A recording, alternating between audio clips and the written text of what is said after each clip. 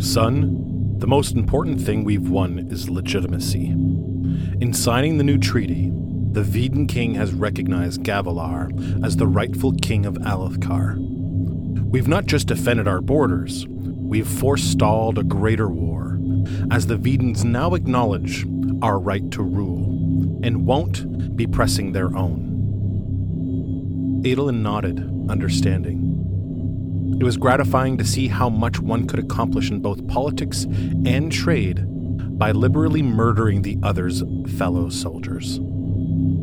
These last few years, full of skirmishes, had reminded Dalinar why he lived. More, they'd given him something new. In his youth, he warred, then spent the evenings drinking with his soldiers. Now, he had to explain his choices, vocalizing them for the ears of an eager young boy who had questions for everything and expected Dalinar to know the answers.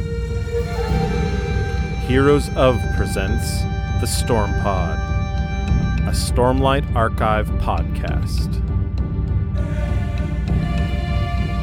Book 3, Oathbringer.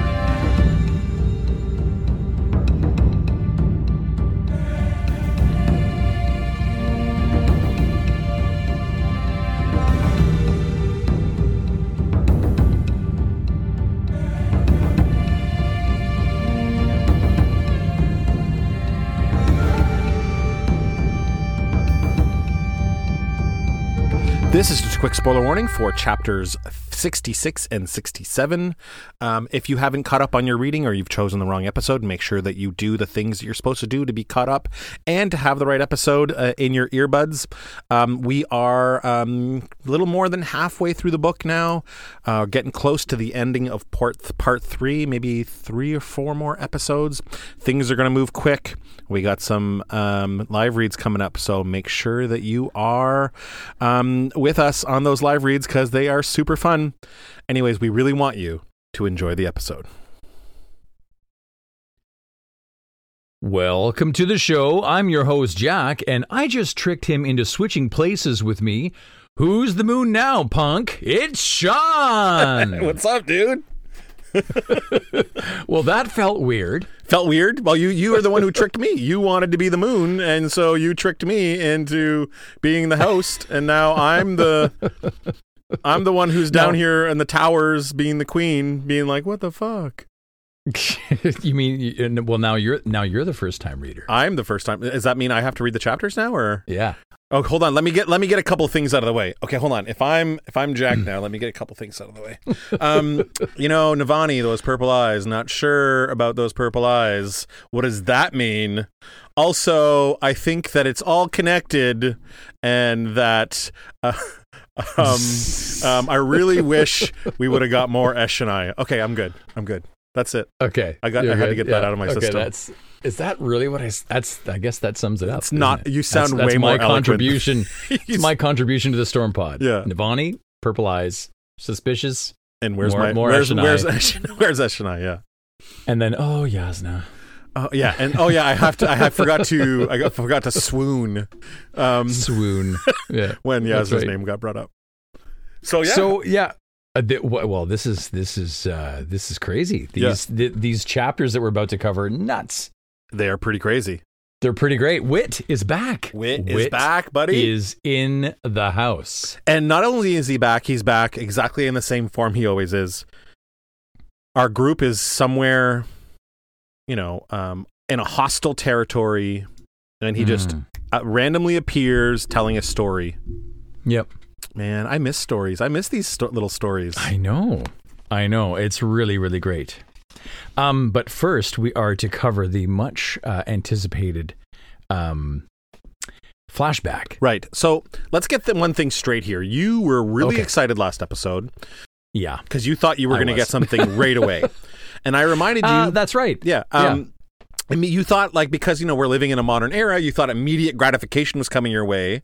Unfortunately, this is the slow, you got to listen to the whole album to understand, as opposed to the 15-second TikTok song, the immediate hook. So, it's a bit of the slow burn. Right. So this is more of a slow burn. At the end, Sanderson made it pretty clear when Dalinar thought that it started in Yakaved and it ended in Rathalas. So we still have a few more of these flashbacks, I think, to go through before you get any kind of answers. Mm-hmm. So I didn't quite get what I was looking for, but it has developed a bit more. It's a good chapter, and it's a nice chapter between Dalinar and Evie, and Adolin is great as a 12, almost 13 year old boy, and the thoughts about Renarin are forefront and center. Yes. And I think highlight for me almost right away is Dalinar's capitulation to losing the war, or losing this battle between Evie. Right. Like, he knows when he's beaten, she got him based on his time away, and basically that Adolin can come with us if we get some time away. Yeah, but you didn't mention Renarin. You have 2 sons. You have 2 sons. Mm-hmm. Yeah. It's really too bad because they Sanderson throws that in after showing us how much Dalinar is enjoying having Adolin around. So you're like, oh, he's enjoying being a dad. Yeah.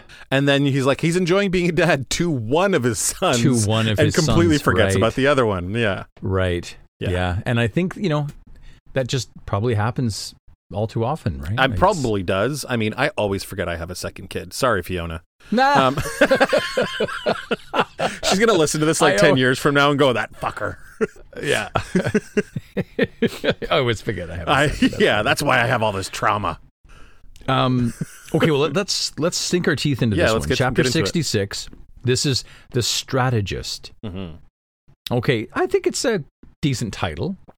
Mm-hmm. I mean, is it Evie that gave the strategy here? I think that is it Dalinar? The duality of the title is that Dalinar is the strategist, but so is Evie in this moment. Mm-hmm. And she's able to kind of maneuver him into a point where he has to capitulate, like you said, and say, okay, well, you know what?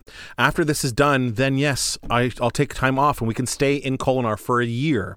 And maybe we can go somewhere and live somewhere else, Yeah. I think Dalinar sort of wants that too. A part of him, he still loves the thrill and loves this warfare. Yeah. But a part of him knows he probably needs to get away from it. I hope that that's true. I didn't quite pick up on that sensibility necessarily in this chapter from Dalinar, but I hope that that's the reality. I think he gives in to her a little easier than I would have expected. And I think that it's because he realizes that he probably needs some time off, too. Well, this takes place 11 years ago. Mm-hmm. Dalinar's breath misted as he leaned on the stone windowsill. In the room behind him, soldiers set up a table with a map. See there, Dalinar says, pointing out the window. That ledge down there. Adolin, now 12, nearly 13, leaned out the window. I see it, Adolin says. Good, now watch, Dalinar gestures. One of his guards pulled a lever, and the stonework ledge retracted into the wall. Adolin says, it moved. Do that again. The soldier obliged, using the lever again. Neat, Adolin said, so full of energy as always. If only Dalinar could harness that for the battlefield. He wouldn't need shards to conquer. Mm-hmm. That's interesting. Yeah. Interesting that Dalinar's perception about shards is that, the energy, like full of energy always, almost like the will. If I have the will of a good soldier, what good are shards? Right. The other side of that is that he sees his son's excitement as something that could be used for warfare. Yeah, of course. He doesn't see it as innocent childhood glee. No. He sees it as, if I could harness that for warfare, 100%. Well, he's in conversation with Evie about Renarin, about potentially getting time off, going on vacation, and the entire time he is solving a battle strategy. Right. Can't get away from it. Okay, so why did they build that, do you think? Dalinar asks his son. In case people climb it, you could make them drop back down. This is brilliant. Mm-hmm. It's a great observation and also a really great tactic for scaling a castle wall, right? Right. Defense against shard bearers, Dalinar says. A fall this far would crack their plate, but the fortress also has interior corridor sections that are too narrow to maneuver in properly with plate and blade. Very cool. This is cool. Very narrow well designed. Passageways. Yeah. Right.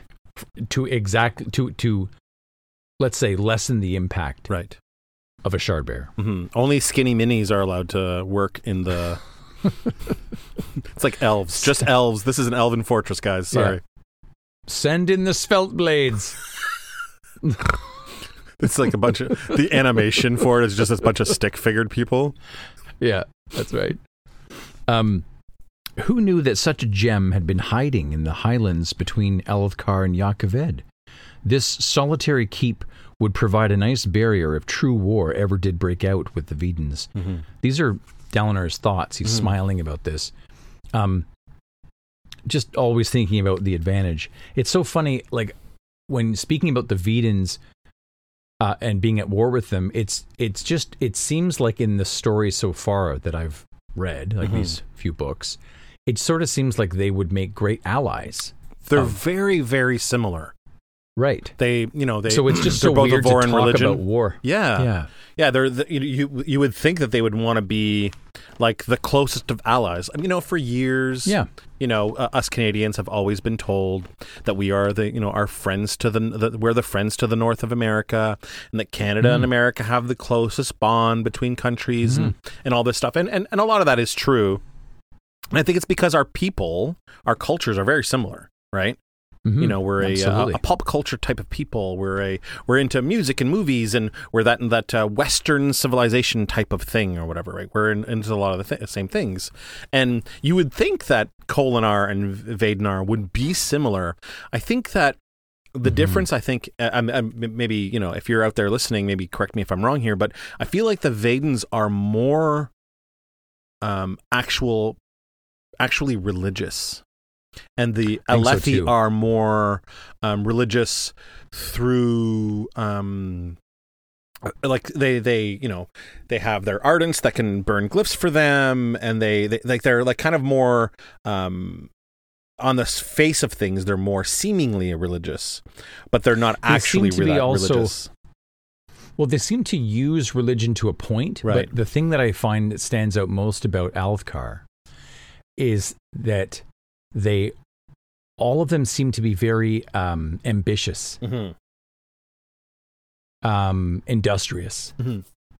Well, your point is well taken. I think that these two countries that are side by side are very, very similar and would make really good allies. But you could have said that about France and England, and they fought for forever. So This chamber that they're in was decorated like a lodge. It was hung with old, forgotten great shell trophies. I thought that was an interesting way to put it, forgotten. Like you claim your trophy, you make your kill, and then it being forgotten. I thought that was an interesting thing to linger on thinking about. The battles with the Vedans had wound down, though the last few had been disappointing. Having his son with him had been an absolute delight. Adolin hadn't gone into battle, of course, but he joined them at tactics meetings. Adolin was not found to be annoying amongst the other generals. He was earnest, and he was interested. I thought this was cool that as a young boy, he just exhibits such an interest. And, of course, Dalinar just soaking all of this up. Right. And, of course, Renarin being different, well, I guess there's no time for Renarin then. No, there isn't. No. Not when all he thinks about is war, and if he can't be involved in that, then sorry. Well, he's Blackthorn through and through right now. Together, he and Adolin joined a few of Dalinar's lesser officers at a room's table of maps. Now, says Dalinar to Adolin, let's see how well you've been paying attention. Where are we now? Pointing to this map. Adolin leans over and points and says, this is our new keep, which you won for the crown. And here's the old border where it used to be. And here's the new border in blue, which we won back from those thieving Vedans. They've held our land for 20 years. Mm-hmm. So referring to them as thieving Vedans. Yeah. Again, it just felt a little like, well, Adolin's totally buying in. Shouldn't these guys get along? Like, the Vedans and the... Yeah. Excellent, Dalinar says, but it's merely land we've won. Trade treaties? Sorry, but it's not merely land that we've won. Trade treaties, Adolin says, that's the point of the big ceremony we had to do. You and that Vedan High Prince in formal dress. We won the right to trade for tons of stuff for cheap. And this still goes on today, right? Yeah, for sure. Yes, but that's not the most important thing that we won, son. Adolin frowns. Horses? No, son. The most important thing that we've won is legitimacy. In signing this new treaty, the Vedan king has recognized Gavilar as the rightful king of Alethkar. We've not just defended our borders. We've forestalled a greater war, as the Vedans now acknowledge our right to rule, and won't be pressing their own. Adolin nodded, understanding. Yeah, interesting. What do you think about legitimacy here? It makes sense. That's what Gavilar wants. Yeah. If other countries acknowledge him as the king, right, then his high princes also have to go along with it. Even more so. They have to back him up. Because other countries are saying, well, he's the king. Mm-hmm. So it makes a lot of sense. It was gratifying to see how much one could accomplish in both politics and trade by liberally murdering the other fellow soldiers. Mm-hmm. This I put an asterisk beside this sentence because wow, what a depressing reality. Right. It's just constant, eternal since time. Since all that we know, that is just so true. It's very much so true. And over and over. Soldiers die, and you can accomplish much with politics and trade. Mm-hmm. It's, I don't know, it's just so tragic.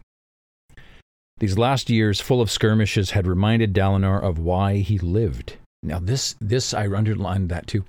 Why he lived. Wow. Mm-hmm. You don't live for your sons. You don't live for your wife. This is why he lives, right? This is why you... Yeah. Mm-hmm. I just found that to be a really, I don't know, a harsh way to put it. Mm-hmm. Not harsh, but again, it's sad that that's all you are. But then again, hey, if you're going to do something, put everything into it. It's a really nice contrast to things because he's saying here that, it was gratifying to see how much you could accomplish in both politics and by liberally murdering the other fellow's soldiers. And we literally just had chapters where Dalinar didn't have to murder anyone, and he literally just made a treaty with like 9 of 10 Makabaki nations by having intellectual people write letters. An essay. Yeah, so it's a complete contrast of what he used to do and what he is doing currently. So right. Yeah. It's whether the sins of his past can be forgiven. Right. That's the real trick. Mm-hmm. And of course, if you can keep the blackthorn bottled up. Mm-hmm. In his youth, he'd warred and then spent the evenings drinking with his soldiers, as one does. I remember warring. Me too. When I was... I just did that this weekend. I went camping, but we call it warring sometimes. We just did some war, you know. Just I just thought, when I was reading, I thought, as one does, in my youth, I would war. Yeah. And then in the evenings, I would hang out with my buddies. Like, I can't even, and even when Evie gets involved here, when Evie comes into this conversation, she's just like, it's just been endless killing, Dalinar. Mm-hmm. And, it's just the reality for these people. Yeah. But how do you get you? Like, Evie's not used to it. She's not adjusting to this really very well at all. No. But I guess, what else could you do? It is what it is. Well, he says to her later, he says, like, you knew what you were getting into when you married me. You knew, yeah. And she's like, yeah, I knew, like, I kind of resent you for bringing that up. Right. Because that's what everyone says. Mm-hmm. Yeah. Yeah. It's a kind of a cheap way out because you can say, well, it is you you knew who you were marrying when you married me. Yeah, but at the same time, that doesn't mean that you can't also try to be better than what you were. Well, and it's a complete deflection. Mm-hmm. It just throws it all back onto her. Right. Making her the problem. Right, because she made a bad choice of marrying a shithead. Well, it's just, marriage, I mean, it's give and take. Right. Between people. Mm-hmm. Sometimes it's take and take, and sometimes it's give and give, but most of the time it's give and take. Okay, in his youth, he'd go out with the soldiers. Now, he had to explain his choices, vocalize them for the ears of an eager young boy who had questions and expected him to have the answers. Mm-hmm. Storms, it was a challenge, but it felt good, incredibly good. He had no intention of ever returning to a useless life spent wasting away in Kholinar, going to parties and getting into tavern brawls. Dalinar smiled and accepted a cup of warmed wine, surveying the map. What do you think? He had no intention of ever returning to a useless life, wasting away. Well, what do you think? She convinces him later on in this chapter to do exactly that. She does, but what do you think of what he's doing now? Would what he's doing now be somewhat considered to be the same of this younger comment here from the Blackthorn? Oh, like in the present Dalinar, you mean? Yeah.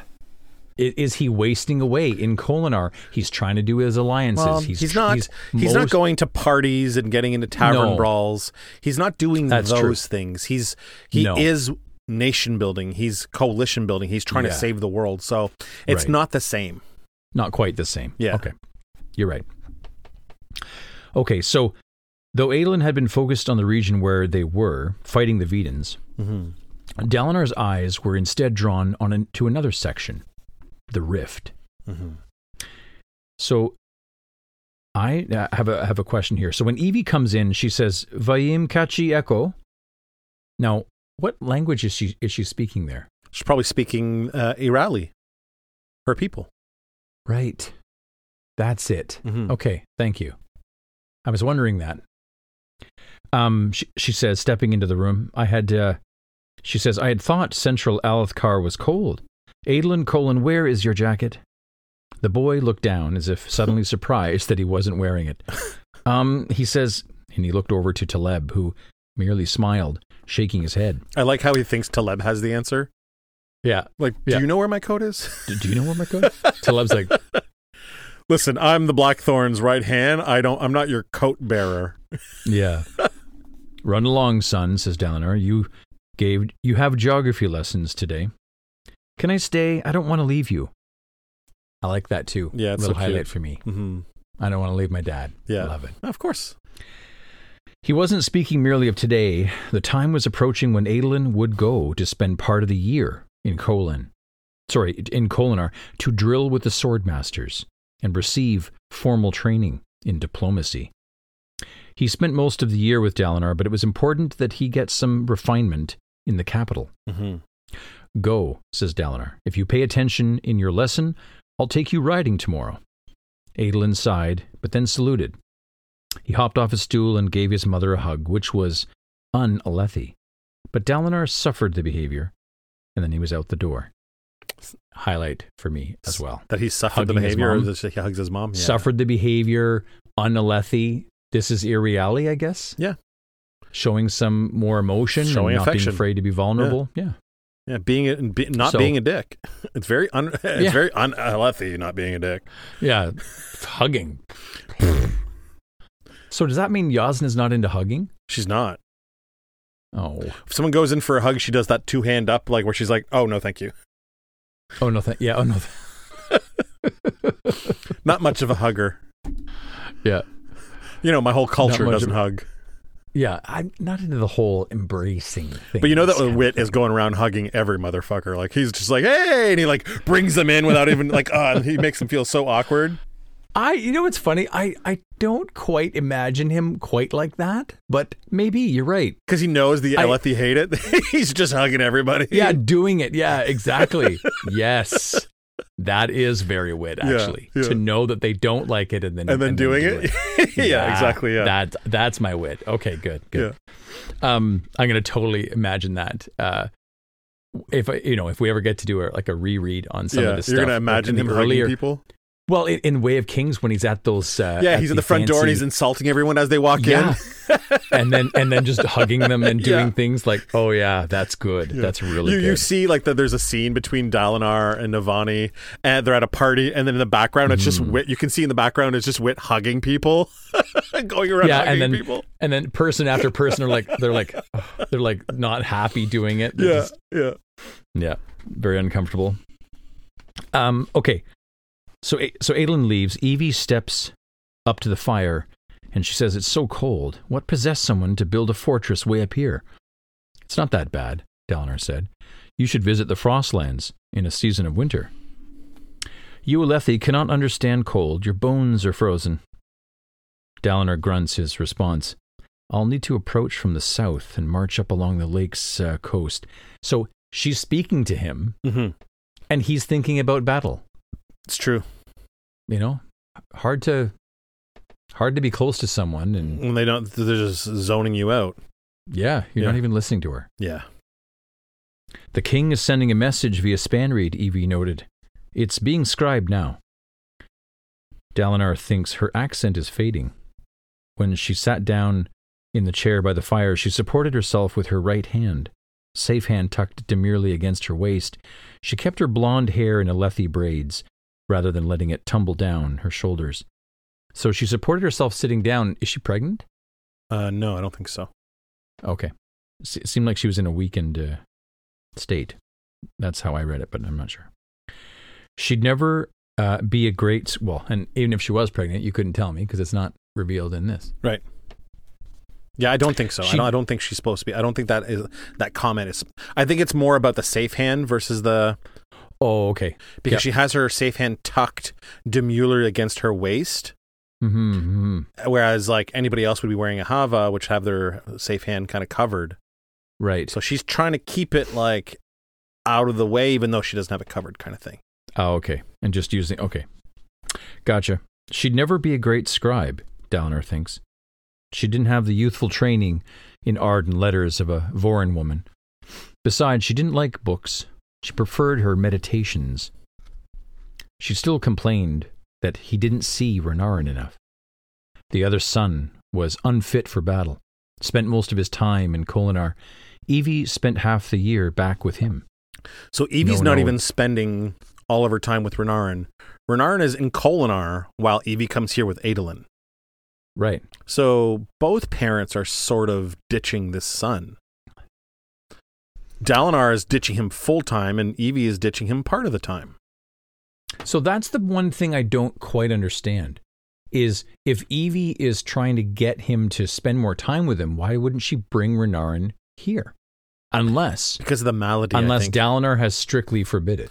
Well, I think it's because he does have a blood sickness. We have to remember that this thing that Renarin suffered from him most of his life went away when he became radiant. Because he was able to heal himself of it. Right. Just like he healed himself of his eyesight stuff. Right. So he didn't suffer that sickness anymore afterwards. So I'm guessing that this is the reason why he's still in Kholinar. It's because he needs to be monitored because of it. And maybe the battlefield is not a really good place to have someone when you don't have the right physicians and the right people to take care of him or whatever, right? So I don't want to be too harsh on the parents here. Like the kid's got a sickness that in a medieval type society that doesn't have modern medicine and stuff. So, okay, well, yeah, that was problematic for me when I was reading it too. I was thinking the same thing. Like, why so much absent time? But I guess in her defense, I think that she's thinking, well, If I don't have Renarin taken care of in some way, then I'm not going to see my husband. Right. I'm not going to see him at all. At the very least, we know 11 years later, or how many ever years later, when they end up going to the Shattered Plains, after Evie's already gone and Dalinar doesn't remember her, and Gavilar gets killed, and they go to the Shattered Plains to fulfill the Vengeance Pact. Dalinar doesn't leave Renarin home. He takes Renarin with him. So we know at the very least that maybe Dalinar has somehow learned that I can't keep him at a distance. I have to bring him with me regardless of what's going on. So you're right. And he has that relationship between father and son has changed. They have it now. Yeah. In the present, they have it now. Whenever he said, that moment we had when he was in Thalanon, he said, "Send for my son, Renarin." And we thought, for me, you think he's going to say Adolin, but he says Renarin, and he knows my son Renarin has this thing he can do, which is amazing. This amazing thing he can do now, and he should be here with me now, kind of thing. So, the relationship definitely has changed. Okay. So, spent most of his time in Evie spent half the year back with him. No, Dalinar thought, writing a glyph on the map. The coast is the expected route. What then? An amphibious assault across the lake? He'd need to secure ships for that. So again, I love these little interjections, but it's also unfortunate and tragic. He can't break away. His mind is preoccupied with this thing with the rift. Yeah. A scribe entered bearing the king's letter. Everyone but Dalinar left, and Evie. Evie held the letter and hesitated. "Do you want to sit, or no? Go ahead," he says. Evie clears her throat. "Brother," the letter began. So this is from Gavilar. "The treaty is sealed. Your efforts in Jah Keved are to be commended, and this should be a time of celebration and congratulations. Indeed, on a personal note, I wish to express my pride in you.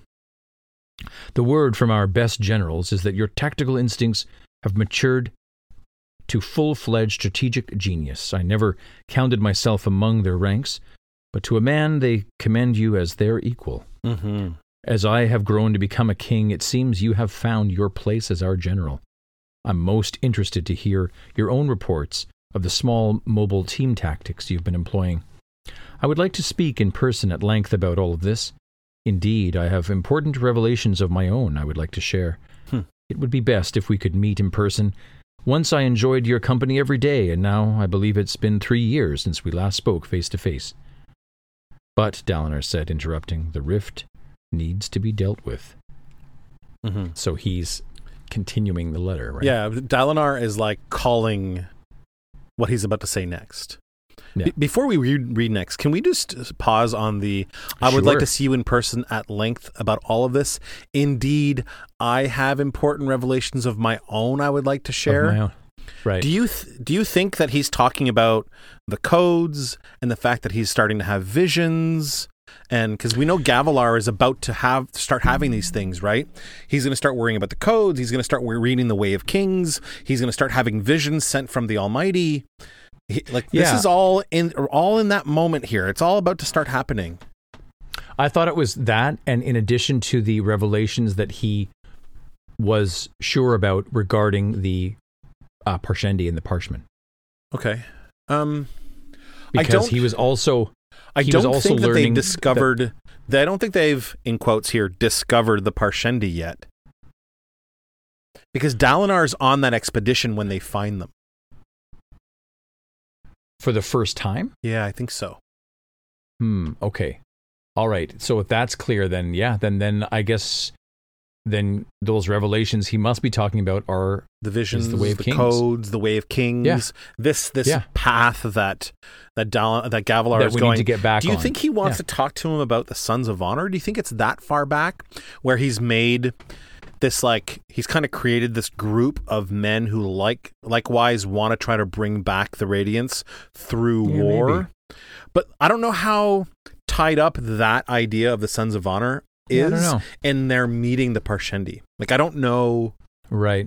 Because they want to bring back the Parshendi gods because they think that maybe, but I don't know if they're, maybe this is the early steps of still the Sons of Honor, and they think, well, we have to start doing something to bring back the Radiance, and maybe it only becomes clear later on when they meet the Parshendi that they're part of the missing link of being able to do this.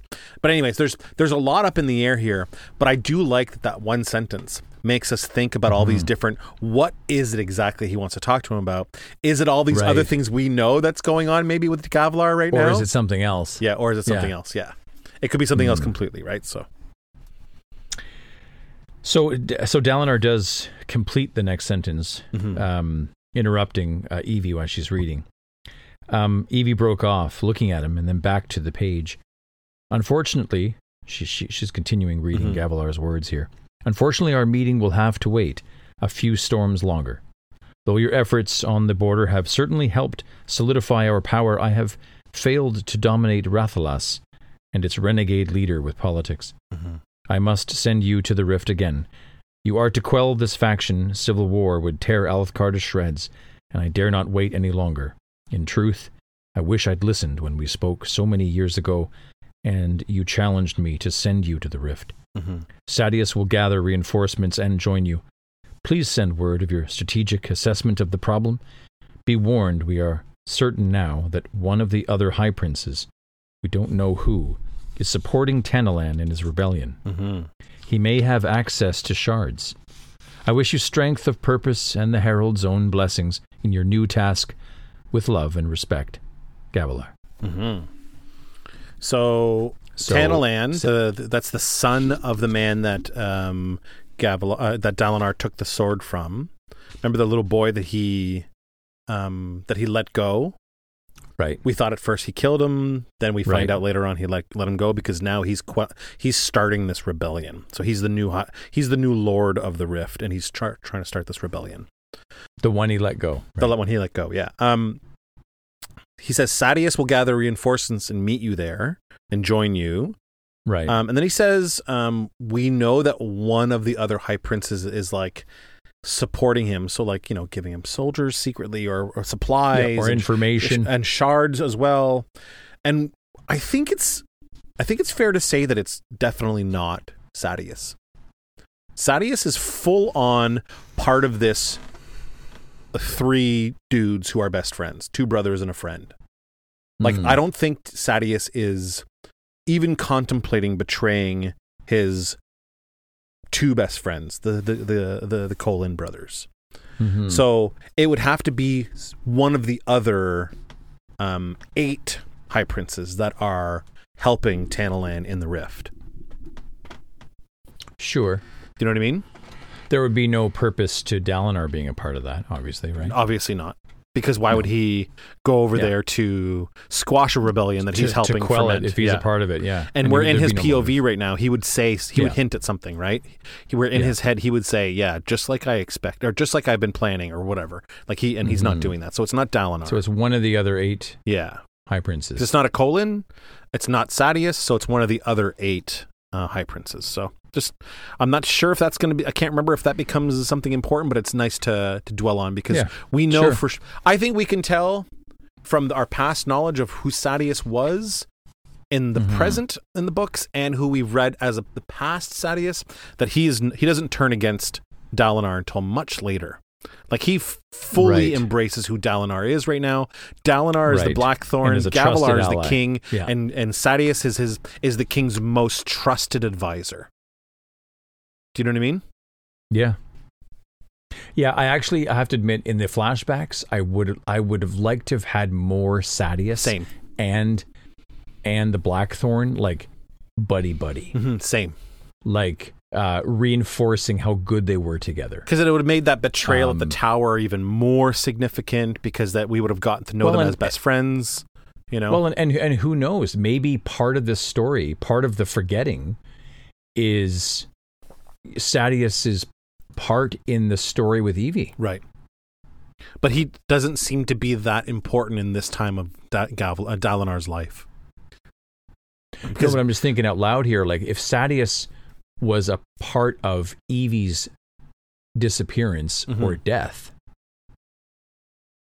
pretty poetic that it's Adolin that kills him later on, right? Yeah, that's true. I don't know if there's anything here that says anything like that. No, there isn't. I'm just thinking out loud. No, yeah. I mean, we obviously know at the end of the last chapter, he said he remembered what happened to Evie. So Dalinar remembers. It had started in a cold fortress in the Highlands, once claimed by Yaakoved, which is where we are right now in the flashback, and it ended at the Rift. And we know Sadeas is going to the Rift. So if there is any validity to what you're saying, what your theory is here, is Sadeas is going to be there. So yeah. Because what if he had well, I mean, who knows? I don't know. I don't know. I don't know what's going to happen. I've guessed before that the Blackthorn could be the instrument in her. Like, are we even sure that? Like, does Gavilar speak about Evie, and Adolin and Renarin speak about Evie as being deceased? Like they have a grave, like a place to go. Like, is that something we have? We know she's dead. I don't know know whether she's dead. Yeah, and we know does she's Adolin dead. and Renarin speak about her in that way? They very rarely speak about her, and when they do, he can't hear her name, or used to not be able to hear her name. He can't hear her name, and they haven't really brought Evie up very much with other characters, have they? Yeah. Like Adolin doesn't talk about his mom to Shallan. Right. Yeah, that's interesting. So what's the deal there? I don't know. I can't tell you right now whether or not, because I don't have the last, 2.5 books of info kind of just at the ready for me to pull up. I'm pretty sure it is a known factor that his wife died. With Adolin and Renarin? That Adolin and Renarin know that their mom died. Yes, I think so. But also know that their mom is Evie as well. Yes, I'm they know sorry, their. I'm They sorry know to their ask own so many mommy. questions. They know their mom is Evie. Okay. Yeah. I'm just. Yeah, I'm pretty sure. The thing that we run into here is that Sanderson doesn't write much about those sons talking about their mother. No. Because we're not supposed to know about her until Dalinar remembers about her. Right? Right. Yeah. So we're shielded from that, which means the characters can't really talk too much about her either. Right. So only sprinklings here for us to hear shh and those things, right? So gotcha. Yeah. Mm-hmm. Makes sense. Okay. Where did we leave off here? Oh yeah. The Crownlands. With love and respect, Dalinar. Evie looks up and says, "How did you know that he was going to ask to send you back to the Rift? You've been poring over those maps for weeks. Maps of the Crownlands and of Alethkar. Mm-hmm. You knew he was going to assign you to this task. What kind of strategist would I be if I couldn't foresee the next battle?" Mm-hmm. So there's our title. Yeah. So it's perfect. Mm-hmm. "I thought we were going to relax," Evie said. "We were going to be done with the killing. With the momentum I have, what a waste that would be. If not for this problem in Rathalas, Gavilar would have found somewhere else for me to fight. Her Daz again, perhaps. You can't have your best generals sitting around collecting creme. Mm-hmm. Besides, there would be men and women among Gavilar's advisors who worried about Dalinar. If anyone was a threat to the throne, it would be the Blackthorn. Mm-hmm. Many at court would think that the kingdom would be safer if he were kept away." That's interesting. Mm-hmm. That's because that Gavilar just said, all the generals have decided that you are a tactical genius. Mm-hmm. And that could be a threat. Here's a question. Mm-hmm. I wonder if Gavilar feels a threat from his brother. Well, if he has advisors, that would sound like advisors would say to Gavilar, keep him fighting away from the capital. Well, and just that your brother's a threat to your throne. Mm-hmm. We can't know that because we don't have a Gavilar POV. I'm just saying. No, but I mean, I'm sure there are people saying that. I mean, Dalinar is even saying that's probably right. Right. I'm just, thinking how much can you take of that before you start believing it? Mm-hmm. Right. Like repetition is everything. Yeah. Well, I shouldn't say everything. It's a powerful tool. Mm-hmm. If you keep telling Gavilar your brother's the real threat here. Yeah. If you say that over and over and over. Mm-hmm. "No, Evie," he says, I doubt we will ever settle back in Kholinar again." He nodded to himself. "That was the way up to get up to the Rift. One of his mobile bands could round and secure the lake's beach. He could move the entire army across it then and attack far faster than the Rift expected. Satisfied, he looked up and found Evie crying. Mm-hmm. This for me is also a highlight. It's only because obviously it's terrible, mm-hmm. but it just hit me hard in the reading of the chapter. The sight stunned him, and he dropped his pencil. She tried to hold it back, turning toward the fire and wrapping her arms around herself. That mm-hmm. is harsh. Yeah, she's trying to hold it back. She has no one to console her. Mm-hmm. I know she's cold, but also I just find it her arms wrapping around herself for comfort. It's this next line that I find gutting. But the sniffles sounded as distinct and disturbing as breaking bones. It's the part where he says, collects breath. He could face soldiers and storms, facing boulders and dying friends, but nothing in his training had ever prepared him to deal with these soft tears. Right. Like he doesn't have it in him to know what to do. No, he's not equipped. Yeah. With this threat. You're right. And it's funny because I was just going to say earlier the line when he says, what kind of strategist would I be if I couldn't foresee the next battle? And he couldn't foresee this next battle because he's not equipped to deal with this next battle. Right. That's it. So not a great strategist after all. Soft Tears, I think, would have been a great alternate title. Yeah, that's true too. I like that.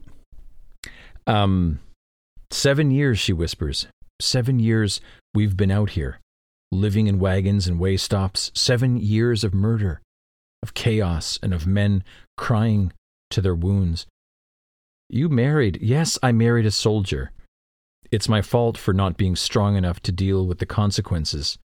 Thank you, Dalinar. You've made that very clear. Mm-hmm. This is her at her best. Yeah, I love that she doesn't let him. We were just talking about this. Well, you know who you married. You married a soldier. She didn't even let him get it off, right? She didn't even let him finish the sentence. No, right. This was what it was like to feel helpless, Dalinar thought. I also like that. Yeah. So this is what it's like. Right. Wow.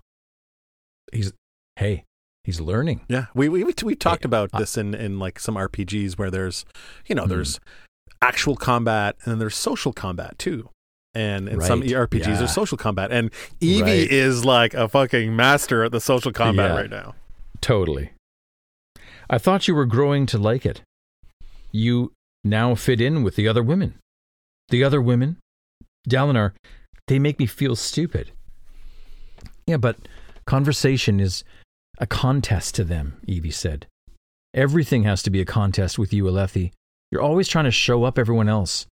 For the women, it's this awful, unspoken game to prove how witty they each are. And I've thought maybe the only answer to make you proud is to go to the Night Watcher and ask for the blessing of intelligence. The old magic can change a person, make something great of them. So she's considering going to the Night Watcher to make herself, I guess, as smart or smarter than the Alethi women, just so she can fit in and belong. In a weird multiverse flashpoint moment, it's Evie who writes the diagram. She goes to the Night Watcher, asks for the blessing of intelligence. To be the supreme intelligence. She's the one who writes how in like Flashpoint, it's like the Joker ends up being his mom. Well, this is that version of it. Like Evie is the Joker. She's the diagram. I like this paragraph because it shows the extent to which she's willing to go to try to make this work. Right. If I have to be an Alethi woman, okay, well then I guess I got to go see the Night Watcher because I'll literally change my whole intellect to fit in. Yeah, I can't keep up with their quips and their whatever, all these things. I don't know, but it also begs the question, well, why, Evie? Mm-hmm.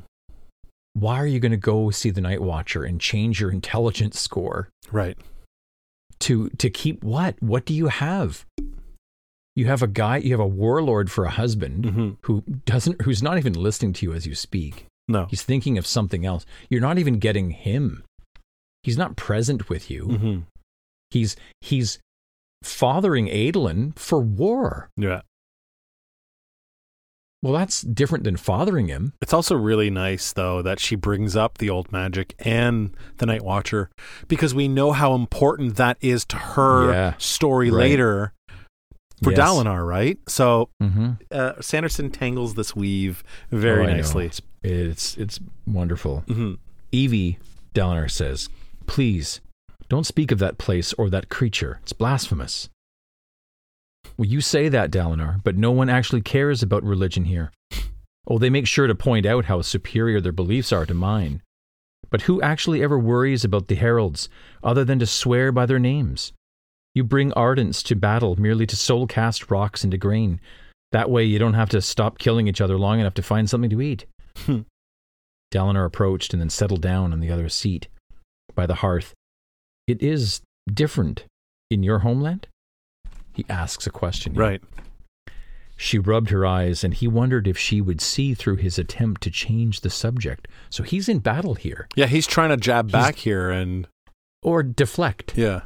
Yeah, he's dodging. Yeah, you're right. He's taking the dodge action right now. He's taking a dodge act. Talking about her people often smoothed over their arguments. So he's using a smoothing tactic. He's taking the smoothing action. Make a smooth roll. Use your smooth skill. Do I have advantage or disadvantage on this smooth roll? This makes me sad. Yeah. It makes me sad that they're trying to have a conversation, but it's all tactics for him. Right. It's just, for me, that's, I don't know, it's just something that's not right about it. Yes, she said, true. There are those who don't care about the One or the heralds. They say we shouldn't accept Iriali or Vorin doctrines as our own, but Dalinar, many do care. Here you just pay some ardent to burn glyph wards for you and call it done. This is exactly what we were just talking about. But how the Vorin, like the Veden people seem to be more committed to their faith, and the Alethi use it as a status thing. You know, they use their religion as armor almost, as shard plate. Mm-hmm. And the Iriali, I guess, are also religious, I believe. Mm-hmm. Yeah, they believe also in the One. They believe in the One. Dalinar took a deep breath and tried again. Mm-hmm. Perhaps after I've seen to the rebels, I can persuade Gavilar not to give me another assignment. We could travel, go west to your homeland. So you could kill my people instead? When I first read this, I thought, oh. Fuck. Because all you're ever going to do, no matter where you are, you're just going to kill people. Kill. Right. That's what I thought. He's thinking about going on vacation, and she's like, well, you're just going to be you. Well, a killer's going to kill. Right. Right. No, I wouldn't, he says. They'd attack you, Dalinar. My brother and I are exiles, if you haven't forgotten. He hadn't seen Toh, her brother, in a decade, ever since the man had gone to her Daz. He reportedly liked it and was living on the coast, protected by Alethi bodyguards. Evie sighed. I'll never see the sunken forests again. I've accepted that. I will live my life in this harsh land, so dominated by wind and cold. Well, we could travel someplace warm, up the steam water. Just you and I. Time together. We could even bring Adolin. He says, you and I, but then he says, bring Adolin.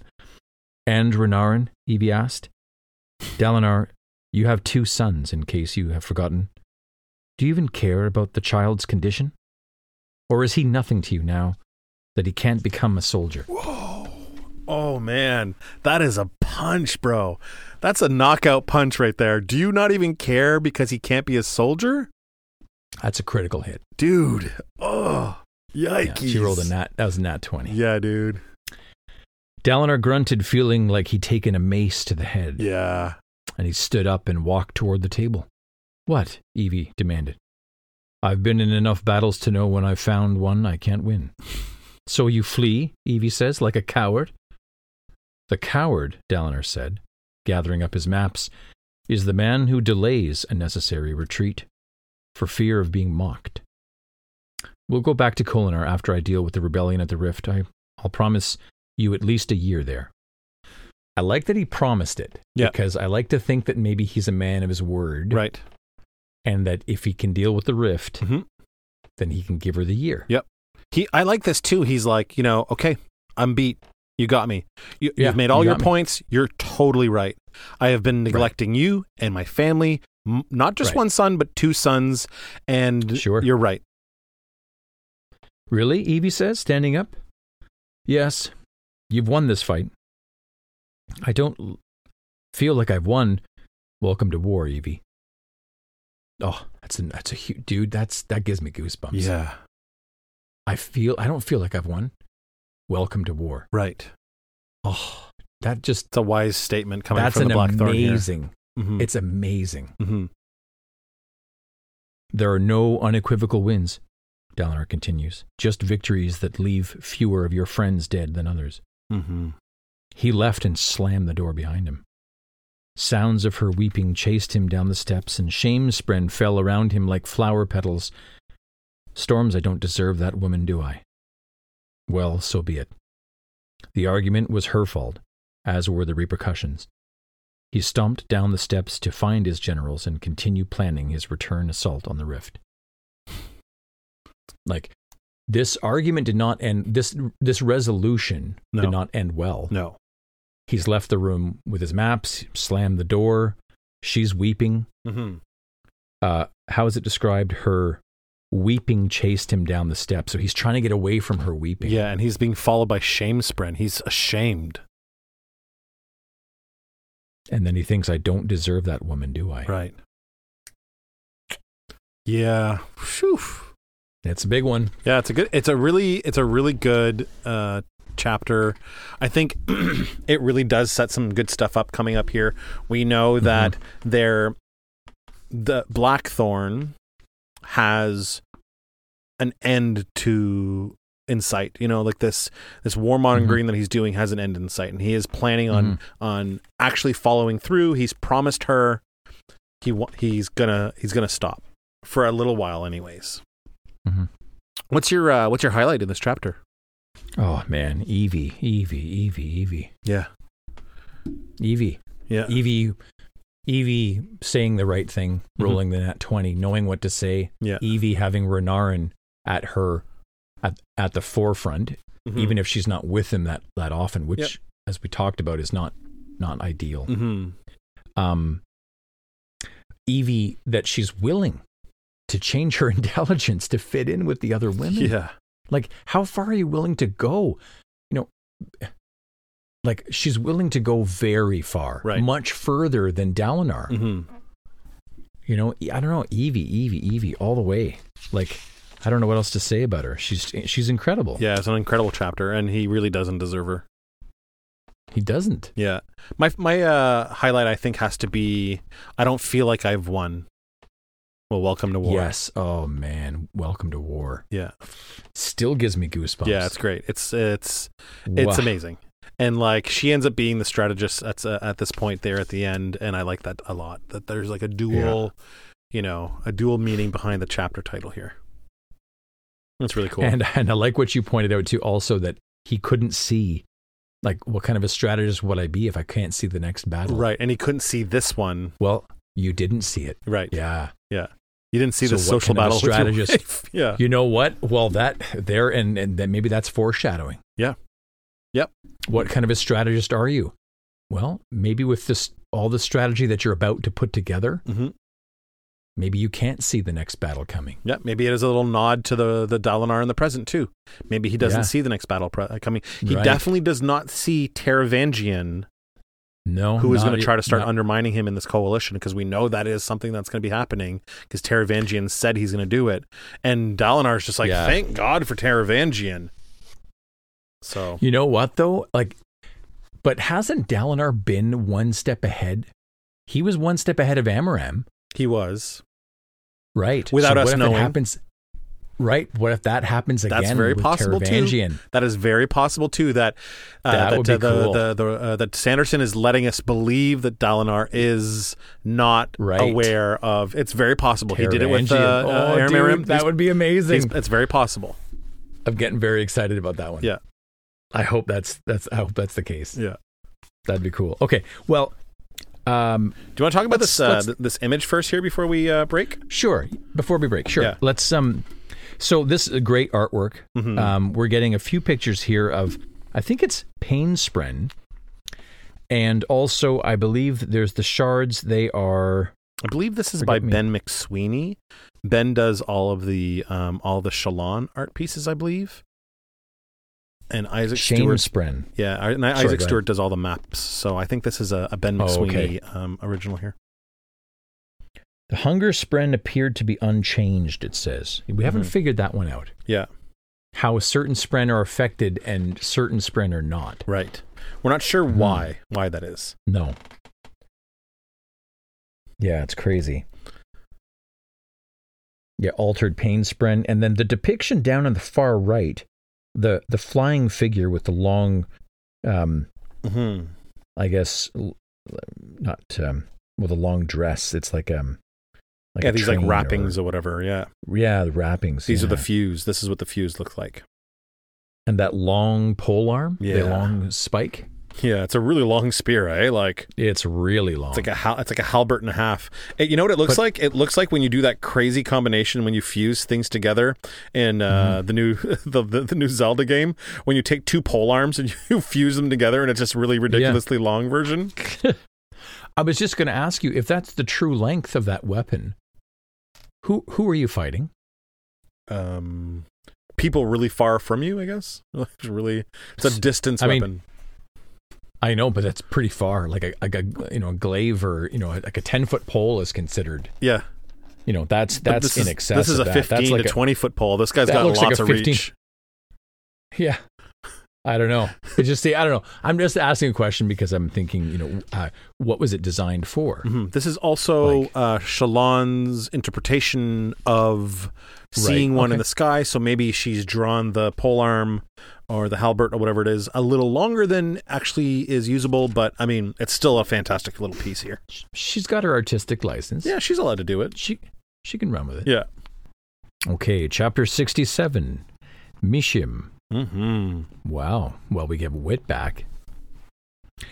We do. Again, this was a little bit of a dangle for me, same way as the previous flashback was, in that I was certainly hoping for more resolution regarding Evie. I remember her. I'm stumbling around. I can't believe that I've had this immense rush of memories flooding back to me about it. I just thought, okay, well, we're going to get to some of the juice about this rift, right? But we don't. We get a tidbit more. Yep. Which was great. We just discussed it. It's kind of the same thing with Wit here. We get him back. It's interesting. It's a surprise. It's a pleasant surprise. He does drop another wonderful story, to think about. And then in terms of the dialogue interaction, it comes to an end, but at the very least, it comes to an end with the hope that, well, Wit could be around for a little bit. Right, because he's like, let's go out you need to buy me a meal or whatever. Yeah, let's go get a frappuccino. Yeah, because their interaction is very little. He's spending most of his time telling the story, right? Yeah. There's a really cool moment though that I want us to kind of pause on when we get there later. Yeah.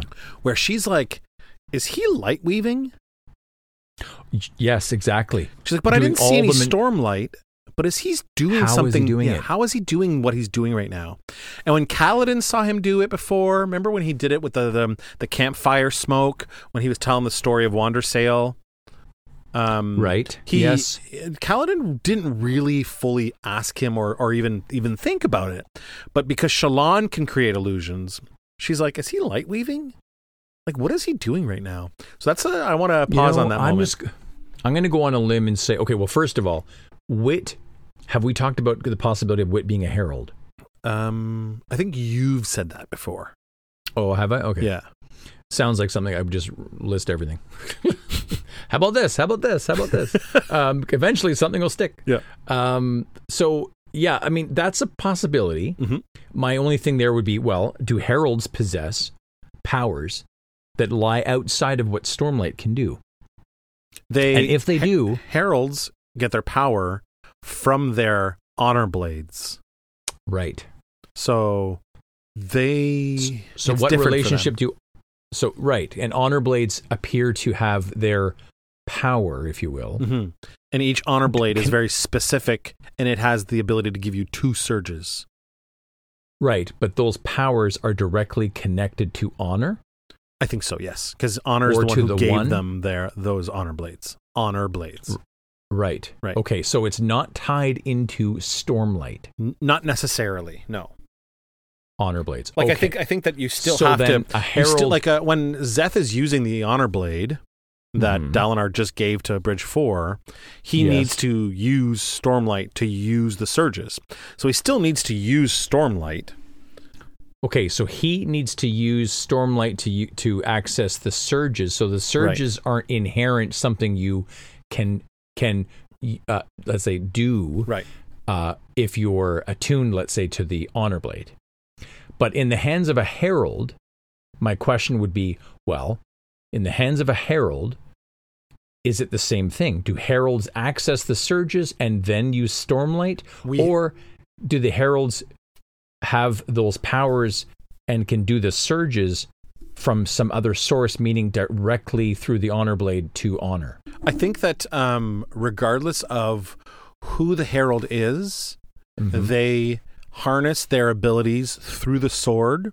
The sword is the thing that grants them their abilities, and they can activate those abilities through Stormlight. So if he was a herald, and he was using light weaving through a sword that he had, it would show through Stormlight use. So when she says, well, he's not using Stormlight, but he's still doing this, he's able to do it without Stormlight. The other option we know is that the fused are able to do their surges using Void Light, which looks different than Stormlight. But there is still something visual that happens when they use Void Light. It's like that purpley crackling lightning, right? So we know that there's a visual aspect to it. Effect. Whereas here, she's like, he's doing it, but I can't see how he's doing it. So there must be something else that Wit can do that is not something we've already been told about. So this is wonderful because I much prefer to think of Wit as being this outlier. Yes. If he is anything, dude, if he is anything, he is that. He is that. Yeah. He is an outlier. Good. Well, that I like because that fits certainly with what I've been building, let's say, of him in my mind's eye. So that's great. It could be that someone or something like Wit is a magician. Right. It could also be that he could be something akin to a wizard. Right. This, like what he's doing, is really not that different from is it thaumaturgy? Yeah, thaumaturgy. Like minor effects, minor tricks that are able to, Right. So it's funny that he's got so many different kind of personalities all wrapped into one, because he would be sort of a Gandalf kind of character, right, if he wasn't so Wit. So the thing if he about was less Wit is he'd be more Gandalf. If he was less Wit, he'd be definitely good. So the thing about Wit is that he's like a court jester. Right. I think I've brought this up before. He definitely is. He's very much like that. He's sort of the fool, but he's playing the fool. He gives you these strange stories. He insults the aristocrats. He's given that power. He's a perfect bard, if you will. He's a perfect bard, but he's more than that. Yeah, there is like something else to him. Yeah, bard, magician, wizard, jester, outlier. Maybe even, we've talked a little bit about likening him to Q in very much so. He seems to know more than he's willing to share. He's always around. He's always popping up places. Right. Yeah, he definitely gives off some Q vibes for sure. Yeah, he does. Yeah. Okay, well, all of this is wonderful, but okay, we do have to get this chapter done. Yeah, let's do it. So let's dive in. Chapter 67, Mishim. This generation has only had one bondsmith, and some blame the divisions amongst us upon this fact. The true problem is far deeper. I believe that Honor himself is changing. Mm-hmm. Wow. Cool. This is a nice look back. You know, we've talked about this before, where we have some of these statements from these crystals are like nonsensical, but this gives us an idea of what people were thinking back then about them as a group of Radiants together, and there was only one bondsmith back then too. Like there's only one right now. We know they can have the ability to have three, but there was only one back then. Oh, how exciting is it that there could be more, right? Like there could be more. Like Dalinar could. Dalinar, I think that the Stormfather told him that there can be three, but there is only one, which means Dalinar is the only one right now. It's not like there's another person out there that's bondsmith that we haven't heard about yet. The Stormfather has pretty much, said you are the only active bondsmith right now, but there can be three. And he called the other two Spren that can be bonded his siblings. That's right. Yeah. So really Stormfather has siblings. Yeah. Yeah. That's really cool, right? Well, if a Stormfather has siblings, what else is in the storm, right? Like what else has the ability, the power of a storm like that? So it's really cool. It's so fun. Do you get to know more? I know a little bit more than you do. One of his siblings is I know a little something. Is it wind? Is it wind? I can't tell you. Electricity or wind? Like the Avatar. Components of a storm? Aang is the other Spren. Oh, okay. I'm not gonna. Okay. Let's dive in. Let's dive in. A day after being this got me thinking. This would be a little fun exercise. Right. This first sentence is great. Right. A day after being murdered in a brutal fashion, Shallan found that she was feeling much better. Right. It's just a great first sentence. It's fun. It's funny. It's interesting. And then it got me thinking, what a great thing it would be to go over all the first sentences of his chapters and compile a list of best intro sentences. Right. Because it is an art, if you will, to write that pivotal first sentence. And we know that he's done some really good ones. Really good ones. So did you hear that, Buzzkill really Joe? Fun bonus hey, Buzzkill, did you hear that? Jack is asking for you to compile a list of all the best first sentence chapters, or all the first. I think we should probably help him out and work on it a little bit. But it might be a fun thing to do. It might be a fun thing to do. Yeah. I think maybe after Oathbringer's done, we'll have 3 books, right? To choose from, and then see if we can get some kind of like rank them or whatever. Yeah. Yeah.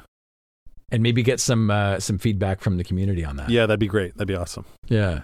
Anyways, I thought this one was a delightful little one. After being murdered, she's feeling much better. Yeah.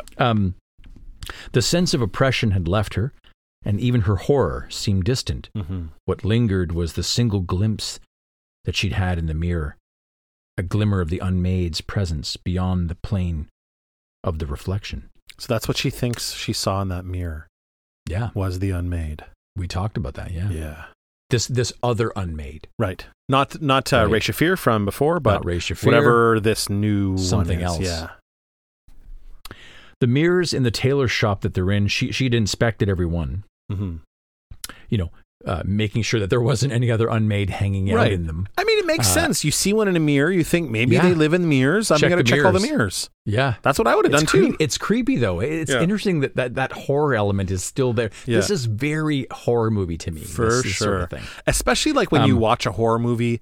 And for me, I don't know if anybody else feels like this, but when I watch a horror movie, I'm okay watching the horror movie. In the moment I'm watching it, I'm okay. It's after I've watched the horror movie that's when it haunts me. That's when I start to feel like jittery and I start looking behind me. Like when I watched the Haunting of Hill House or whatever, that series that was on Netflix. Boy. Dude, I walked around the house like looking behind me the whole time. But while I was watching it, I'm like, this is amazing filmmaking. What a good show this is. But after watching the episodes, that's when I was the most scared. Yeah, So you better not turn around in your closet right now. Right now, I better not. I can see actually behind me because I can see you in Discord. So I think I'm safe. Yeah. Okay. I thought I could get you. Yeah. Okay. The mirrors, they appear to be unmade, free. Mm-hmm. So that's good. Yeah. She'd given a drawing of the thing that she had seen, though, to others to warn them to watch out. I thought it's proactive. It's good. Right. Why not? If you have that power to be able to take a photo, in essence, of something, why wouldn't you share it? I also like where they're at, is that these are crazy times. Right. So it's not time to like look in the mirror and see this shadow figure and think, okay, I'll just keep that to myself. Right. No, it's time to share it and make it reality. Right. It's like when the kids in Stranger Things are experiencing these things and then slowly, but they're not telling anybody. They're not telling anyone because no one's going to believe them. Yeah. And then of course, when Max was like, in the last one, Max, fucking tell someone. Yeah. Like, seriously, tell someone that the friggin', like the dude is haunting you. Like, you can't. Mm-hmm. You got to tell someone. You got to tell someone. Yeah. See something, so say I like something. This. That's the horror movie rule number 1. If you see something, say something. Say something. Yeah. Adolin ate flatbread. Okay, so she goes into the kitchen where Adolin's eating flatbread and curry while King Elhokar is sitting at the table writing. No, he was drawing. Shallan rested fond. Oh, I like this. Mm-hmm. Fond fingers. I like that. Fond fingers. I'm resting fond fingers on Adolin's shoulder while he's enjoying his food, and he grinned at her. She rounded to peek over the king's shoulder, and he's drawing a map, and it wasn't that bad. It was of the Oathgate platform. Mm-hmm. Anyone seen the Bridgeman? Elhokar said, or asked. Anytime any character reduces him to Bridgeman, I always wince a bit. Yeah. I still wince a bit at it, and I wonder, can I trust that character? I think it's like they're falling into like these old patterns, right? Like maybe. Yeah.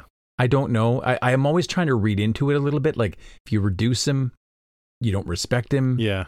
Like you're not really his friend, not really his ally. I don't know. Yeah, there's something there to that. I don't like it either.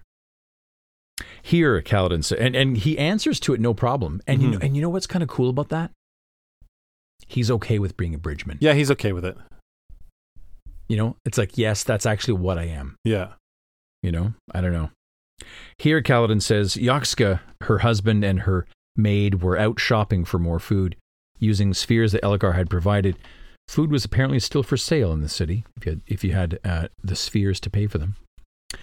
I, Elhokar says, have devised a plan for how to proceed in this city. Shallan looked at Adolin, who shrugged. Well, what do you suggest, Your Majesty? Well, thanks to the Lightweaver's excellent reconnaissance, it is evident my wife is being held captive by her own guards. Well, we don't know that for certain, Your Majesty, says Kaladin.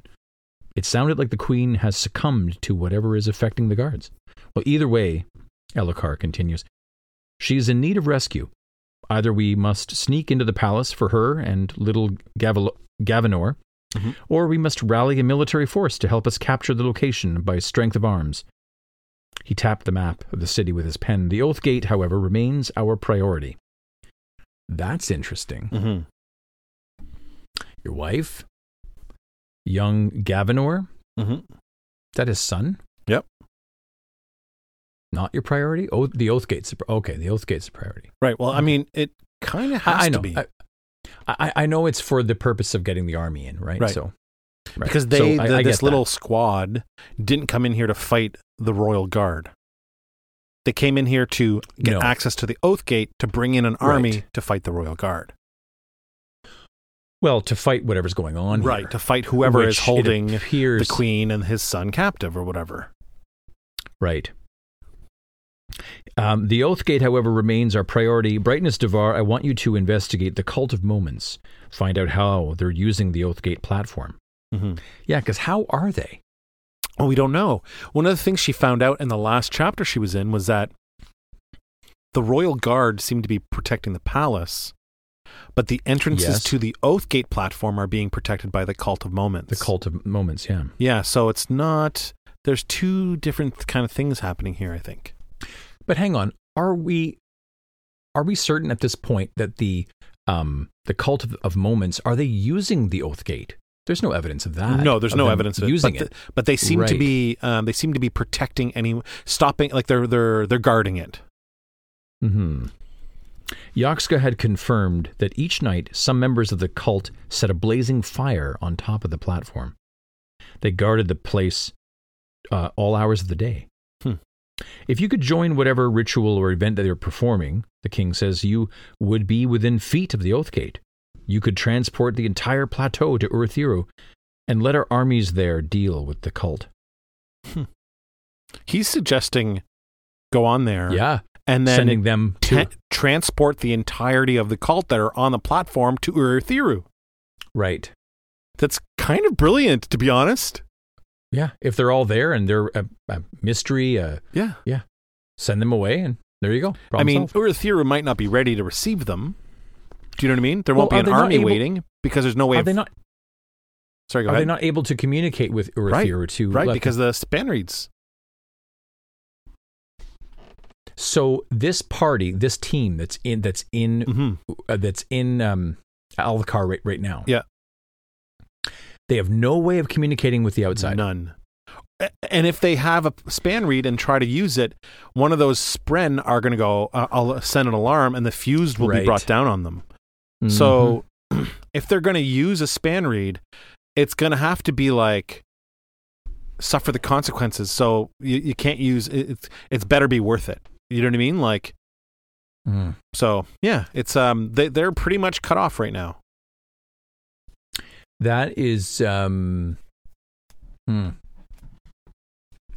without the ability to communicate and change tactics based on information that way, that puts this team at a disadvantage. It does, for sure. Yeah. Okay, you could transport the entire the entirety of the cult to Urithiru. Yeah, you could. In case that is not viable, Adolin and I, in the guise of important light eyes from the Shattered Plains, shall contact the light-eyed houses in the city who maintain private guard forces. We shall gather their support, perhaps revealing our true identities, and put together an army for assaulting the palace, if needed. And me? Kaladin asks. I don't like the sound of this Azure person. See what you can find out about him and his wall guard. Kaladin nodded. It's a good plan, Elhokar, Adolin says. Nice work. The simple compliment probably should not have made a king beam like it did.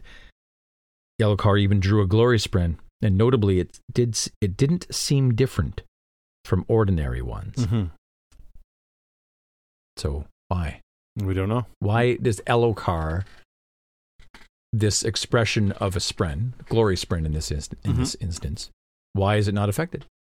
We don't know. We don't know why some are and some aren't. So, but it's nice that he's coming up with good plans and feeling good about himself. Yeah. But there is something we have to face, Adolin continued. Have you listened to the list of charges that Arden, the one that got executed, made against the Queen? Yes, I have. 10 glyphs, Adolin says, denouncing Aesidon's excess, wasting food while people starved, increasing taxes, and then throwing lavish parties for the Ardens. Elhokar, this started long before the Everstorm. Mm-hmm. We can ask her, the king said. Once she is safe, something must have been wrong. Aesidon was always proud and always ambitious, but never gluttonous. He eyed Adolin. I know that Yasna says I shouldn't have married her, that Aesidon was too hungry for power. Yasna never understood. I needed Aesidon, someone with strength. He took a deep breath and stood up. We mustn't waste time. The plan, do you agree with it? It seems here, I gotta say, like when he's like, we can ask her, right? Like I don't know. Do you get the impression that Elhokar knows something? I think he's trying to not admit something. That is the I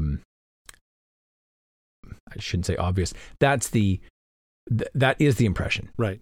You're right. That he doesn't want to admit that his wife could be compromised, right, or causing this great harm. Mm-hmm. Okay, and it could just simply be that, right? But to me, being as suspicious as I tend to be, it seems like he knows something. Yeah, he doesn't want to. I see what you're reading. I see what you're reading admit. off the page. I feel like it reads more like he's not willing to admit that yes, his wife was acting inappropriately before the Everstorm came, and that those inappropriate actions might be just on her. He's like willing to give her that. Well, you know what? We'll ask her. Let's not judge right now. We'll ask her when we save her. Yeah. Mustn't waste time. Do you agree with my plan? I like it, Shallan says. Mm-hmm. Kaladin nodded. It's too general, but it's at least a line of attack. Additionally, we need to trace the grain in the city. Yaxka says the Light Eyes provide it, but she also says the palace stores are closed. You think someone has a soulcaster? Adolin asks. I think this city has too many secrets, Kaladin says. That's a great line. It is a good line. Aelin and I shall ask the Light Eyes and see if they know, Elhokar says, then look to Shallan. The Cult of Moments? I'll get on it, she says. I need a new coat anyway. Because her coat got cut when she got stabbed, right? Yeah, when she got stabbed, yeah. So we get our little scene change here.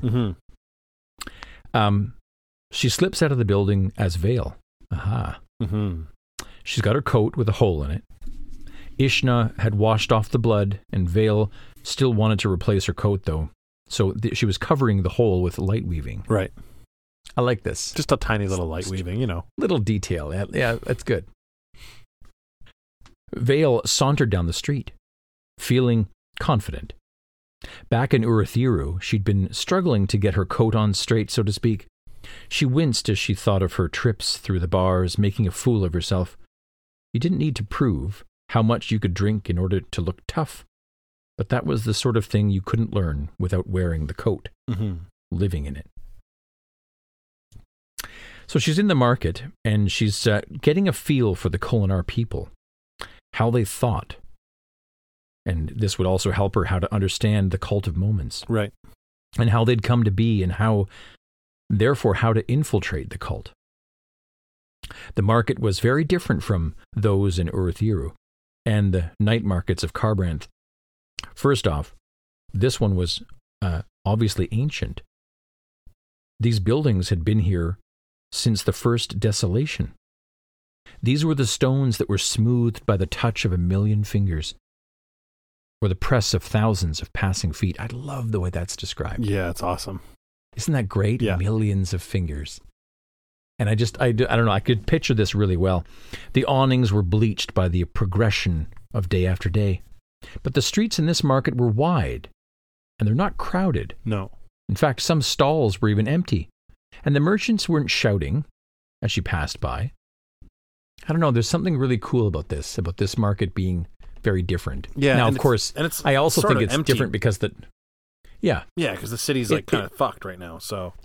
Exactly. Yeah. So, Yaxka served only men, and Vale wouldn't have wanted to reveal herself to a woman anyway, so she stopped at a clothier and tried on some new coats. She chatted with the woman, whose husband was the actual tailor, and asked where to look for a coat that matched hers, and then went back to the street. Soldiers in light blue patrolled here, glyphs on their uniforms, of House Velaland. I think we're about to learn more about that. Vale shivered, remembering the line of corpses that she'd seen. This was in that dungeon area, right? That she was thrown into the wine cellar. Adolin and Elhokar were fairly certain that those were the remnants of a distant Kholin and his attendants. Right. A man named Caves, who had often tried to gain power in the city. Neither were sad to see him go, but it whispered of a continuing mystery. More than 30 people had gone to meet with the Queen, many more powerful than Caves. What had happened to them? Right. So it's odd, though, that I find that Adolin and Elhokar are certain that these bodies that were down there are Caves or some other power-hungry high prince or lord. Like, it seems really presumptuous unless there was evidence in the bodies or the clothing. Or I think that's probably what we're missing here is that moment when Shallan came back, told them everything, maybe described what she saw while she was down there, and then they were like, "Yeah, we know that guy. He has a very distinctive feature. He's got like a crooked nose with a handlebar mustache or whatever, and a scar on his over his eye. That's Caves. Yeah, we know that guy." But was that in the text? No, it wasn't. But I'm saying that could have been something off page. Somehow she communicated information to them, and that made them assume that one of those guys that were down there was the remnant of a distant Kholin. Yeah. So like a third cousin of a Kholin, and his attendants, a man named Caves. Yeah, it just seemed to me to be a little presumptuous, and also it also kind of justifies what's going on, because it's like, look, you've got dead bodies. Well, yeah, but these were power hungry people that were potentially a threat to Aesudan. Right. So it backs her up. Yeah. Yeah, right? I'm not really sure. I think I'm not sure. The third clothing shop finally had a coat that she'd liked. It was white and long, went past her knees. And she asked the seamstress to take it in a little bit, and then asked about the city's grain. The answers led her one street over to a grain station. It had formerly been a Thaylen bank, with the words "Secure Keeps" across the top. Money lenderers seemed to have a sixth sense for impending danger, the way some animals could sense a storm hours before it arrived. I love that. That's really great. Times are going to be bad. Got to protect the money. Better do it. We're out of here. Secure Keeps. Yeah. The soldiers in light blue had appreciated that the vaults protected the precious grain. People waited in line outside. Soldiers were doling out lavis for one day's flatbread and gruel. She would have applauded Velalant's kindness, save for the soldiers' blatant incompetence. They shouted at everyone to stay in line, but didn't do anything to enforce the order. Vale was glancing around, noting people, the poor, the unwanted, the destitute, tattered clothes and dirty faces. They watched like spren drawn by a powerful emotion. Yeah, hunger. A boy huddled nearby with hungry eyes. One of his arms was ended in a twisted, unusable hand. 3 finger nubs, and the other 2 were crooked. You know what's really too bad? If this scene wasn't so sad with the destitute and the hunger and the poor, I would have went, hungry eyes. One look at you and I can't describe. Sorry, I would have quoted some Dirty Dancing again. You would have brought in a little Dirty Dancing. Yes, of course. As always. Yeah. Yeah. The other, so she sees this little boy, and she's thinking, okay, well, do I have any food on me? Well, Shallan didn't carry any food, but Vale knew the importance of having something to chew on, so she produces a meat stick. It was soul cast, but flavored with sugar. She bit off an end and then wagged the rest of it toward the urchin. The boy sized her up, and finally he crept over and took the offering. Vale asks him, well, why don't you get in line? Well, they got rules. You got to be a certain age, and if you're too poor, they shove you out of line. For what reason?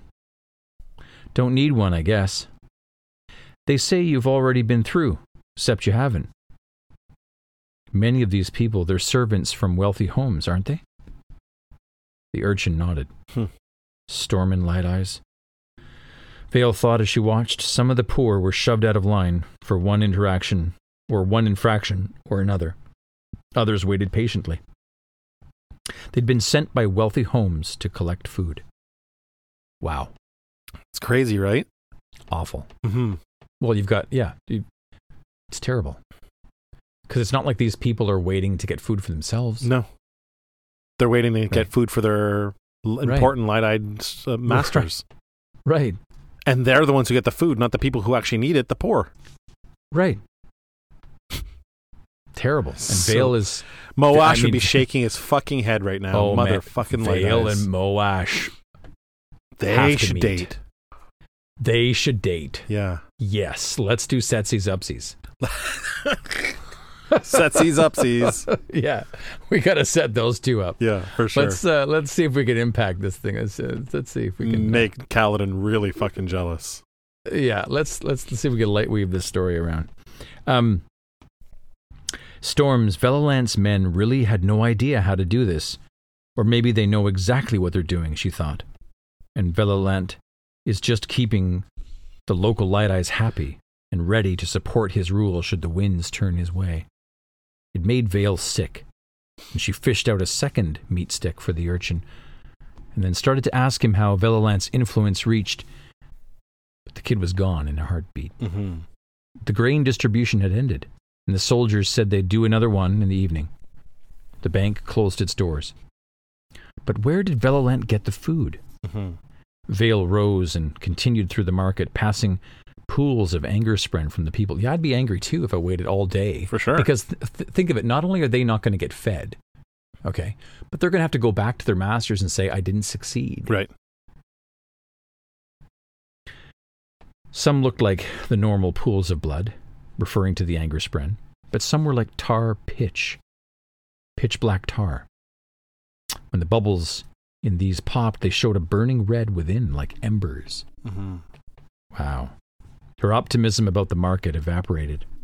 She passed crowds looking lost, depressive faces in people's eyes. Yeah, depression in people's eyes. They were doomed.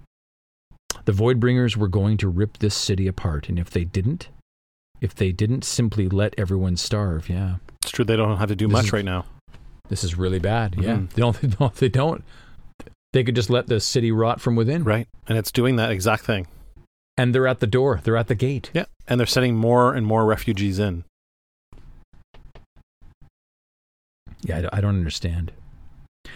Someone needed to do something. Yeah, please? Yeah, thank you. Vale needed to do something. Yeah, I agree too. Infiltrating the cult of moments suddenly seemed too abstract.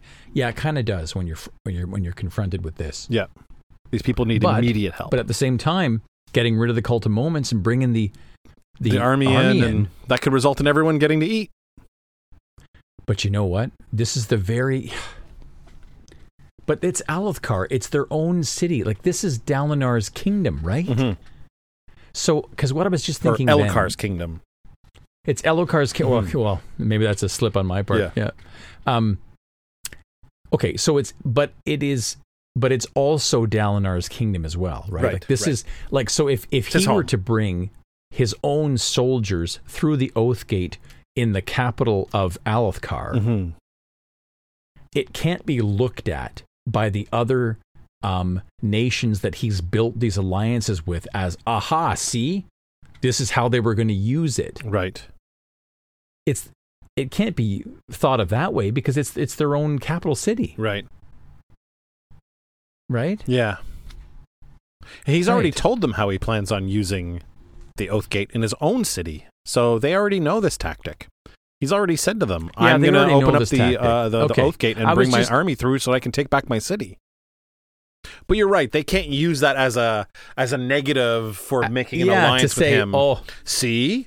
He's warmongering again. There he goes again using this. But it's on his own city. So you know what? I think, I mean, unless I'm wrong, like maybe I can ask you. No, I think Elhokar's plan is brilliant. I think it is. Perfect. I think it's great. I think that Kaladin has a point when he says it's a little vague. Like nothing's we haven't determined how we're going to do all these things yet, but it is a good start of a plan. Yeah. Okay. Okay. What about Shallan didn't carry food. Some of the Storming Light Eyes. Some of them. Yeah. Do something. Yes. Do something. Yes. Couldn't she do something directly for these poor people? Except she hadn't even been able to save her own family. She had no idea what Mraize had done with her brothers, and she refused to think about them.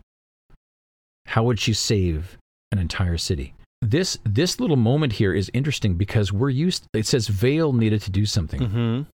And then it goes into thoughts about Shallan. Right. So it's like it's a combo. It bleeds through a little paragraph. Bit, right? Yeah. Yeah, which because I thought was interesting. Vale's like, being in a big city again, and we talked about how, when has Shallan ever been in a big city? Not really ever. She went to Carbranth and was in the library for the whole time.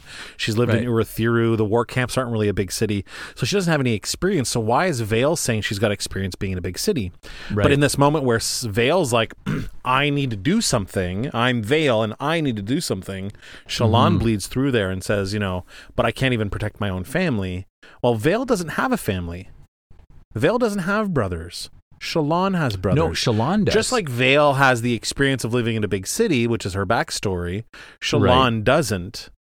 Do you know what I mean? So there's a little bit of bleed through there. There's a little bit of combining the lives. Right. She shouldered through the crowd, seeking freedom, but suddenly feeling trapped. She needed to get out. But what was that sound? Shallan pulled up short, turning and hearing. It's not Vale that turns, because it's not Vale that recognizes the voice. Right. So Shallan turns, hearing. It couldn't be, could it? That voice. You say that, my dear man, it proclaimed, but everyone thinks they know the moons. How could they not? We live beneath their gaze each night. We've known them longer than our friends, our wives, our children, and yet, Shallan pushed through the milling crowd, to find him sitting on a low wall. He was dressed strangely in a soldier's uniform, Sadius's livery, with the coat unbuttoned and a colored scarf around his neck. The traveler, the one they called the king's wit. Angular features, a sharp nose, hair that was stark black. He was here. How excited were you when you read that it was Wit? Oh my God. I was through the moon. I kind of wished it in a way it was a live read, because it's almost like you want these little moments to be live reads, and not necessarily certain chapters. The whole chapter, but just these little spikes, because I was so giddy, really super. Yeah. I probably did little happy dance while I was. I like what Sanderson's done here. Is she's put. He's put the importance of who this person is to Shallan. She says, the traveler. This is the guy that traveled through our through my territory when we were hosting Middlefest, and he told me about my brother. He's the traveler. He's the traveler. The one they call the King's Wit. The King's Wit. Yeah. So, I like that Sanderson is acknowledging Shallan has a different relationship with this person than Kaladin does. Kaladin, he's Wit. Or Gavilar. Or Dalinar, or any of the other characters. Yeah. To her, she's that traveler. He's the the traveler that came through that Middlefest that time. I love that. I really love it. He was here. There are still stories to tell, Wit leaped to his feet. Few people were paying attention. I like this. Few people were paying attention, At the start. Yeah. To them, he was just another busker. Everyone knows that Mishim is the cleverest of the 3 moons. Though her sister and brother are content to reign in the sky, gracing the lands below with their light, Mishim is always looking for a chance to escape her duty. Wit tossed something into the brazier, producing a bright green puff of smoke, the color of Mishim, the 3rd and slowest of the moons. This story takes place during the days of Tsa, Wit continued, the grandest queen of Natanatan before the kingdom's fall. Blessed with grand poise and beauty, the Natan people were famous across all of Roshar. Why, if you'd lived back then, you'd have viewed the East as a place of great culture, not an empty wasteland. Queen Tsa, as you've doubtless heard, was an architect. She designed high towers for her city, built to reach ever upward, grasping upward to the sky, and one night Tsa rested in her greatest tower, enjoying the view. So it was that Mishim, that clever moon, happened to pass in the sky close by. It was a night moon when the moons were large, and these, everyone knows, are nights when the moons pay special attention of the actions of mortals. Great Queen, Mishim called, you build such fine towers in your grand city. I enjoy viewing them each night as I pass. I love the way that he's written this here. This paragraph that Queen Saw, as you've doubtless heard, was an architect. And the way it's written is it's in quotations. But at the very end there's a part. It's in a bracket. They're in parentheses, almost like Wit, when he's telling the story, is then saying a side info. Like he's putting his hand to the side of his face and he's like, "It was a night when the moon were large and these, everyone knows." Like it was like, he was like commenting on his own story almost. Do you know what I mean? He's explaining the context by which how Mishim would know the goings-ons of mortals. Yeah, and I just because everyone knows on these full. Yeah, I can just imagine what Wit is doing in that moment. You know what I mean? It's so great. I love it. No, you're right. You're absolutely right. Great Queen Mishim says, "You build such fine towers in your grand city. I enjoy viewing them each night as I pass." Wit dropped powder into the brazier, this time in clumps that caused 2 lines of smoke, one white and one green. "Now," Wit said, thrusting his hands into the smoke lines, twisting them so that the smoke swirled and contorted, giving the sense of a green moon spinning in the center. Queen Saw was hardly ignorant of Mishim's crafty ways. The Natans were never fond of Mishim, but rather revered the great Nomen, the first moon. Right. Still, one does not ignore a moon. "Well, thank you, great celestial one," Saw called out. "Our engineers labor ceaselessly to erect the most splendid of mortal accomplishments." "Almost they reach to my domain," Mishim called. "One wonders if you are trying to obtain it." "Never, great celestial one. My domain is this land, and the sky is yours." Interesting, the sky is yours. What's Kaladin? Kaladin always says the sky is his, yeah. Right. Yeah. Wit thrust his hand high in the smoke, drawing the line of white into the shape of a straight pillar. His other hand swirled a pocket of green above it like a whirlpool, a tower and a moon. That can't be natural, can it? Shalon thought. Is he light weaving? She saw no stormlight. But there was something more organic about what he did. He couldn't be completely certain, or she couldn't be completely certain, it was supernatural. So going to D&D, there's something more organic. It's like the power is like just coming from him. Yeah, or like he's doing it, like you said before, like a magician, like an illusionist. Someone who's using practical effects to make this look like a moon and a tower. But we also know that, Wit is full of surprises, and it could be that he has something else that doesn't fit into what the known quantities of magic on this world are, right? So, he's Wit is actually Chris Angel's brother. He's the mind freak. He's the freak mind. We've mentioned the mind freak on the show before, and now we know who he is. Now we know. Yeah. She couldn't completely certain it was super. Okay, she couldn't be completely certain it was supernatural. Yeah, because he did it with such. There's what's the phrase? Darn, I don't know if it's contrapposto. No, that's something else. That's mid. There's a word to describe doing something without any effort at all in, I think, Italian. When I was doing a bit of reading at one time in my life on Renaissance art. And the word escapes me. But maybe that's what Shalon is seeing, is that Wit is doing this so naturally that it's hard to see any other way of him being able to accomplish this. As always, Mishim was hatching a scheme. She loathed being hung in the sky each night. I thought that was interesting.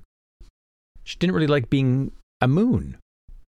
She loathed being hung in the sky, far from the delights of the world below, and the pleasures that only mortals got to know. Is it sprezzatura? Could be it. Effortlessness? Something with ease? Sprezzatura? Like spezza, but sprezzatura. That's it, I think. Yes, fact that's the word. Fact check. Right in the middle of the episode. Fact check. Oh, little production. Yeah, check that out. That's what we need a producer for. She loathed being hung in the sky. wanted to know the pleasures of the mortals. Well, she gets her chance. The next night, Mishim again passed over the Queen Za in her tower. It is a pity, Mishim says, that you cannot see the constellations from up close, for they are truly beautiful gemstones, shaped by the finest of gem cutters. It is a pity, Za says, but all know that the eyes of a mortal would burn to see such a lofty sight. On the next night, Mishim tried again. It is a pity, she said, that you cannot converse with the Starspren, as they tell delightsome stories. It is a pity, Za agreed, but everyone knows that the language of the heavens would drive a mortal mad. The next night, Mishim tried a third time. It is a pity that you cannot see the beauty of your kingdom from above, for the pillars and domes of your city are radiant. It is a pity, Za agreed, but those nights are meant for the great ones of heaven. Those sights are meant for the great ones of heaven, and to behold them myself would be blasphemous. Wit dropped another powder into the brazier, bringing up yellow gold smoke. By now, dozens of people had gathered to watch. So he's got his audience. He swept his hand to the sides, sending the smoke spraying out in a flat plain. Then it crept upward again in lines, forming towers. A city? He continued to swirl, with one hand drawing the green smoke into a ring. It began spinning across the top of the golden yellow city. It was remarkable, and Shallan found her jaw dropping. This was an image that lived. Mishim, he said, was not finished.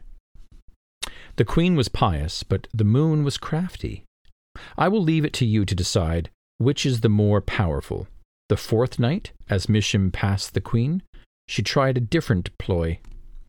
Yes, Mishim said, your city is grand, as only a god can see from above. That is why it is so sad that one of the towers has a flawed roof. Wit swept to his side, destroying the lines of smoke that made up the city. He let the smoke dwindle, the powders he'd thrown running out, all save the line of green. What? Za says. A flawed tower? Which one? It is but a minor blemish, Mishim said. Do not let it worry you. I appreciate the effort your craftsmen, however incompetent, put into their work. She continued on her way, but knew that she had trapped the queen. So she makes this comment. Of course, the queen's going to bite. Right. What do you mean a flawed roof? From up there you can see something? Oh, you could. I would like to see what it is so we could fix it. Yeah. Indeed, on the next night, the beautiful queen stood, waiting on the balcony. Great one of the heavens, Za called, we have inspected the roofs and cannot find the imperfection. Please tell me which tower it is so I can break it down. I cannot say, Mishim said. To be mortal is to be flawed. It is not right to expect perfection of you. This only made the queen more worried. On the next night she asked, Great one of the sky, is there a way that I could visit the heavens? I will close my ears to the stories of the Starspren and turn my eyes away from the constellations. I would look only upon the flawed works of my people, not the sights meant for you, so that I may see with my own eyes what must be fixed. It is a forbidden thing that you ask, Mishim said, for we would have to trade places, and hope that Noman does not notice.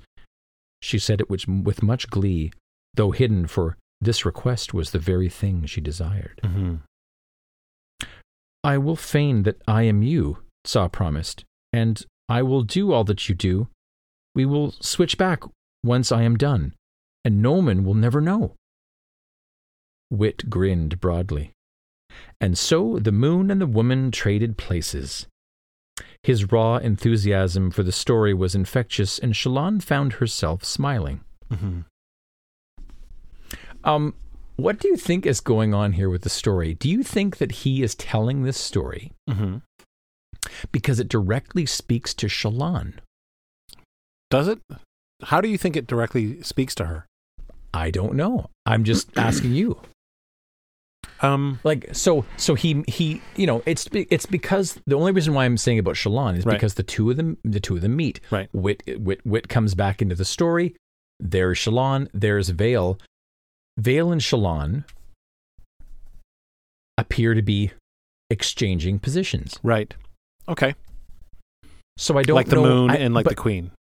Right. And I was trying to think earlier if there was a way to connect or draw this story to Shallan, but I couldn't come up with anything. Well, I guess so I was wondering. I guess the end of the story here, the moral is that the queen wanted the switch all along.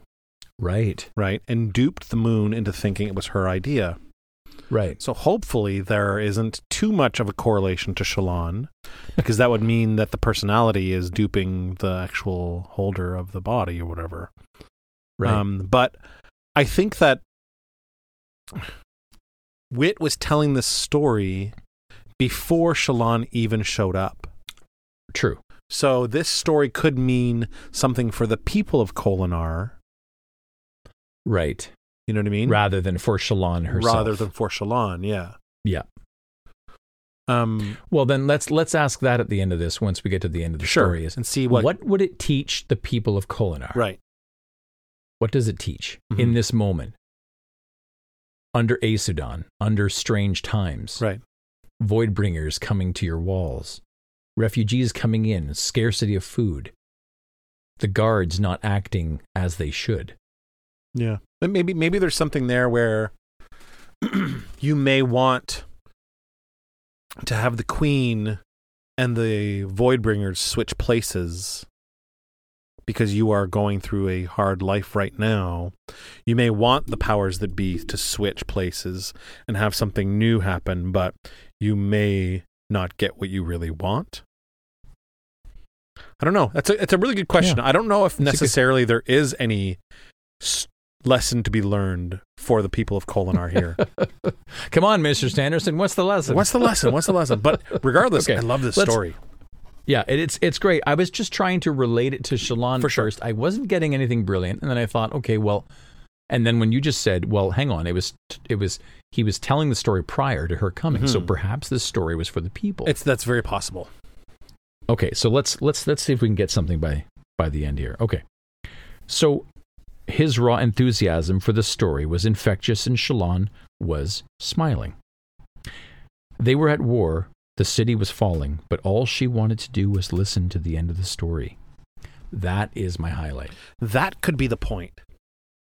It could be the point as well, but then the point, if that's the point, then it means that indeed wit is very powerful. Mm-hmm. In the time of a city falling apart and in war, all you want to do is listen to his next word. Distract you for a little bit. He's the king of Pied Pipers. Yeah. Mm-hmm. Wit used powders to send up 4 different smoke lines: blue, yellow, green, and orange. And he swirled them together in a transfixing vortex of hues.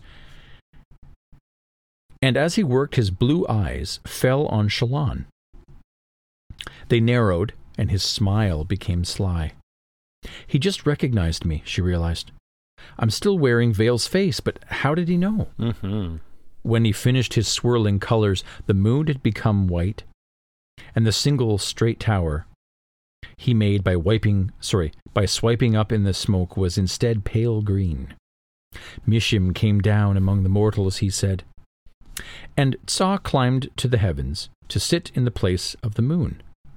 Mishim spent the remaining hours of the night drinking and courting and dancing, singing and doing all the things that she had wanted to do and watched from afar. She lived frantically during her few hours of freedom.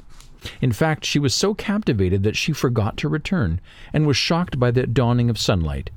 She hurriedly climbed to the queen's high tower, but Tsa had already set, and the night had passed. Mishim now knew not only the delights of mortality, but the anxiety as well.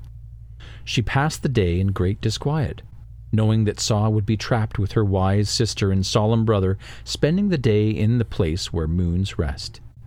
When night again came, Mishim hid inside the tower, expecting that Salas would call out and chide her for her appetites, yet Salas passed without comment. Mm-hmm. Salas is the third moon. Noman, the third Mishim, moon. and Salas.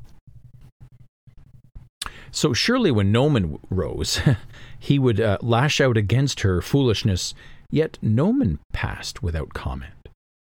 And finally, Tsa rose in the sky as the moon, and Mishim called to her, "Queen Tsa, mortal, what has happened? My siblings did not call to me. Did you somehow go undiscovered?" "No," Tsa replied. "Your siblings knew me as an impostor immediately." "Well, then let us trade places quickly," Mishim said, "so that I may tell them lies and placate them." "They are placated already," Tsa says. "They think I am delightful. We spent the daylight hours feasting." Feasting? Her siblings had never feasted with her before. "And we sang sweet songs together." Songs? Her siblings had never sung with her before. "It is truly wonderful up here," Tsa says. "The star-spread telling amazing tales, as you promised, and the gemstone constellations are grand from up close. Yes, I love those stories, and those sights. I think," Tsa says, "that I might stay." Wit let the smoke fail until only a single line of green remained. It shrank down, dwindling almost out. When he spoke, his voice was soft. "Mishim," he said, now knew another mortal emotion. Loss. The moon began to panic. She thought on her grand view from up so high, where she could see all lands and enjoy it from afar, their art, buildings, and songs. She remembered the kindness of Noman and the thoughtfulness of Salas. Wit made a swirl of white smoke and pushed it slowly to his left. The new moon saw close to setting. "Wait," Mishim said. "Wait, Tsa, your word is broken. You spoke to the star-spread and gazed upon the constellations." Wit caught the smoke ring with one hand, somehow making it stay, swirling in one place. "Noman said that I could," Tsa explained. "And I was not harmed." "But you broke your word nonetheless," Mishim cried. "You must come back to earth, mortal, for our bargain is at an end." Wit let the ring hang there, and then vanish. To Mishim's eternal relief, Tsa relented. The queen climbed back down into her tower, and Mishim scrambled up into the heavens with great pleasure, and she sank toward the horizon. Though just before she set, Mishim heard a song. Oddly, Wit added a small line of blue smoke to the brazier. It was a song of laughter and of beauty, a song Mishim had never heard. It took her long to understand that song until months later she passed in the sky at night and saw the queen in the tower again, holding a child with skin that was faintly blue. They did not speak, but Mishim knew. The queen had tricked her. Tsa had wanted to spend one day in the heavens to know Noman for a night. She had given birth to a son with pale blue skin, the color of Noman himself, a son born of the gods, who would lead her people to glory, a son who bore the mantle of the heavens. And that is why to this day the people of Netanatan have skin of a faintly blue shade. And it is why Mishim, though still crafty, has never again left her place. Most importantly, it is the story of how the moon came to know the one thing that before only mortals had known: loss. The last line of blue smoke dwindled and then went out. So is Sanderson preparing us for loss here? Is this very possible? Is that, I think perhaps. Maybe. It could be like a foreshadowing story. Yeah, I think maybe that could be it then. Because if it's not directly for, to know loss, maybe because Shallan hears the story, it's that Shallan is going to suffer loss. That's possible. These stories, people will lose stuff, right? Like people will suffer losses for sure. Well, if that's the foreshadowing, then it could be Adolin. A son who bore the mantle. Hang on.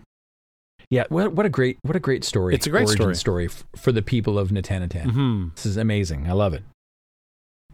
The last blue smoke line dwindled out. Wit didn't bow for applause or ask for tips.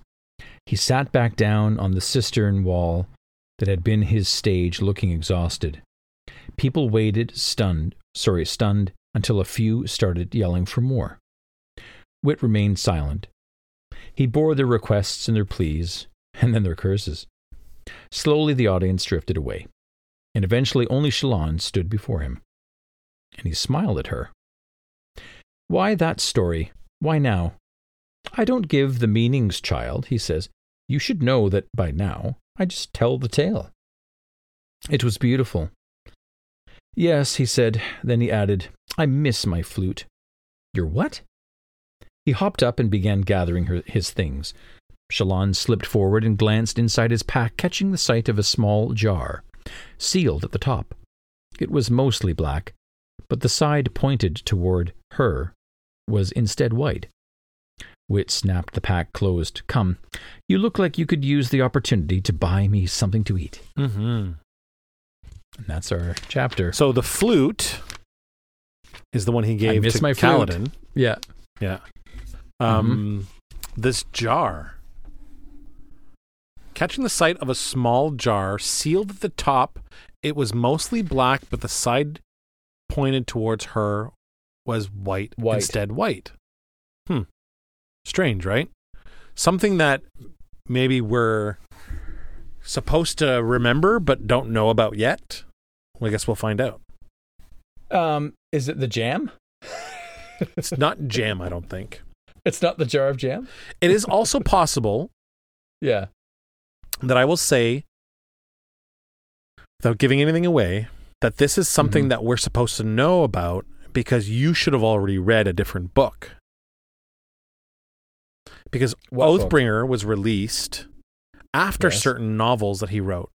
So he's writing these books maybe thinking you've already read Warbreaker, or thinking maybe you've already read Mistborn. Well, we'll stop there. What's Warbreaker? What's that? It's one of his novels. One of his non-Stormlight Archive novels, but a novel that exists in the Cosmere. You're telling me that that potentially Warbreaker or some other novel has something in it that just showed up now? It could. It could. What I'm saying is that this item either is something that we'll find out later, or something that you, Jack, should have already known, but because of the way that we're reading these books, you don't know about yet. So, wow. And I can't tell you which one it is. Crazy. One, because I'm not necessarily sure I do remember myself, but also any kind of inkling I do have, I'm keeping to myself because I'm not really allowed to tell you.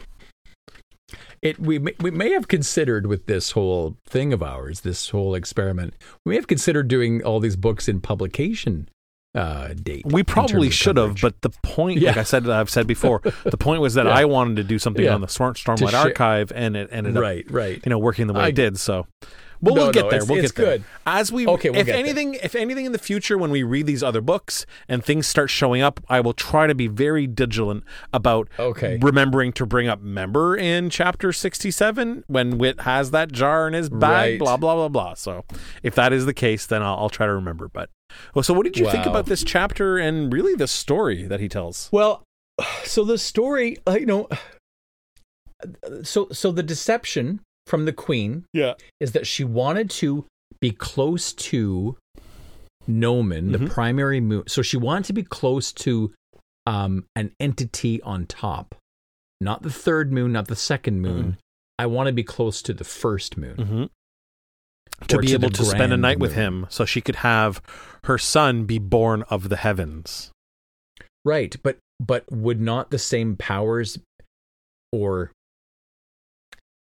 would you not get a similar experience from the second or third moon? Well, no, because I guess it's saying that Mishim and Salas are both female moons, and she would have to take one of their place in order to be impregnated by the male moon, which is Nomen. Now, male, female, this idea of gender when you're talking about celestial bodies is, kind of amorphous here. Yeah. But I think that's probably why she switches with Salas and with Mishim.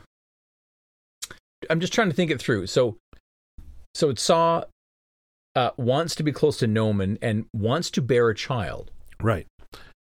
And this child will then forever change the people of her people. Natanatan, yeah. Of Natanatan, yeah. But in what way? Like, what then has changed? Is it that you're simply marked by the first moon, meaning you've now been given this blessing, if you will? Mm-hmm. So if all of the future people have a bluish tinge, let's say, to their skin, it's kind of like saying you're marked by Nomen, the first moon. Right. Is it like just makes you special? Is that all? I mean, that was truly accomplished here? Well, I think that what is being accomplished probably is the Natan people have created a story about why they're blue. Right. Yes. Oh, of course. This is obviously one of their tales they've told. Sure. And this is why we look the way we are, because we're blessed by the moon, Nomen moon, right? Yes, so by Nomen, yeah. But what it has to do with Kholinar or Shallan or anything is, I think, still up for debate. If anyone has any really great theories on why Wit chose this story at this time in this chapter, please reach out to us and give us your thoughts. You know, we love hearing from you. I think there's some stuff that we could pull through here, but maybe we, instead of kind of discuss it, maybe we'll let people reach out and then we'll discuss it in a couple of episodes. And maybe we can discuss it on another pod. Yeah, okay. And we can see what people come up with. Because I'll be perfectly honest, I was trying really hard to think of something earlier, and I wasn't quite getting anything that I really wanted. Yeah, and how to relate Nomen to the other characters, to the moons, to the other characters. Is it the bondsmith? Is it, there's 3 moons, 3 bondsmiths? I don't know. It would be surprising if this story was anomalous, it stood on its own, and was just simply some entertainment for the people. We have legit evidence in all 3 books that we've read so far that anytime Wit tells a story, there is meaning behind it. Right. So this is about loss. So we have to bring that back. It's about loss. It's about being duped. It's about, be careful what you wish for, I think is kind of the lesson learned here. Misham, wanted to know what it was to be human, but kind of got duped by the queen. And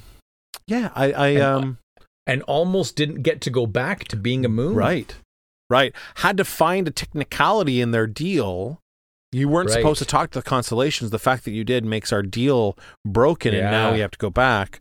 So the paperwork was important here. Yeah, the loopholes. Yeah. Maybe this is an Azish Thank you. Foretelling of something for the Azish. Yeah. So I'm really excited actually to hear what you guys have to say. So if you have any, idea, and I know that there is word of Brandon's out there, where maybe he's actually explained exactly what this story from Wit is, but I'm more interested in hearing what you guys think from your own perspectives and what you are reading into this story and how it relates to, to our character of Shallan or what really the team at Kholinar as a whole here. Right. So yeah. So what's your highlight, if you have any, for this highlight? Oh boy.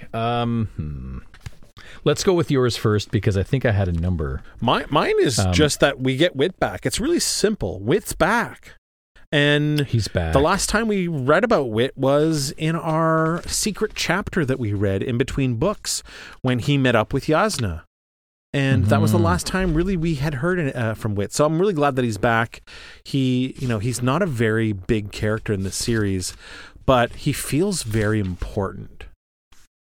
He really Even does. though he's very little lines, very little screen time, very little page time. He's not in there very often. What he said? Do you remember what he said to Dalinar? Something along the lines of, "I'm not necessarily your ally." Right. I have my own goals. And if ours don't line up, I will see this planet burn to the ground to see my goals. But right now, they align. Our goals do align. Yeah, I don't remember that part. Yeah, he said something very threatening, like "I will see this place burned to the ground." But maybe I need to reread currently, our goals are aligned. Right. Yeah. Yeah. Yeah. So yeah. No, my highlight I think would be twofold. Remember that paragraph where we kind of saw the blending of Vale and Shallan in one mind? Mm-hmm. So I really liked that. And then I'm going to say this. How is he doing that? Right. He's not the light magician, weaving. I don't see any stormlight. Wizard. Like, what is he? Mm-hmm. The puzzle of wit. Mm-hmm. Always great to interact with. So highlight for sure. Yeah, he's definitely... Yeah, essentially, it's Wit's back, yeah. Yeah, Wit's back, and also, what the fuck's up with Wit?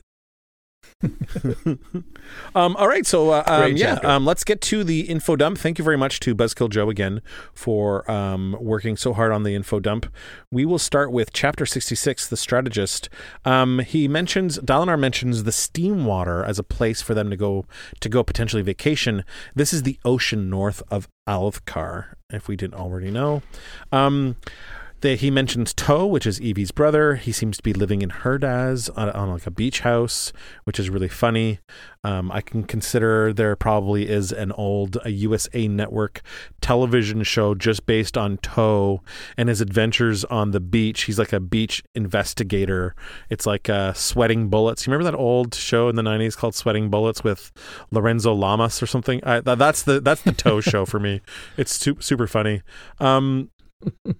They talk about some of the defenses that Keep has against the Shardbearers with the interior corridors, which is really, really fun. It is very un-Alethi for a 12-year-old boy to hug his mom. Yeah, I don't know if I like that. No. Yeah, very strange.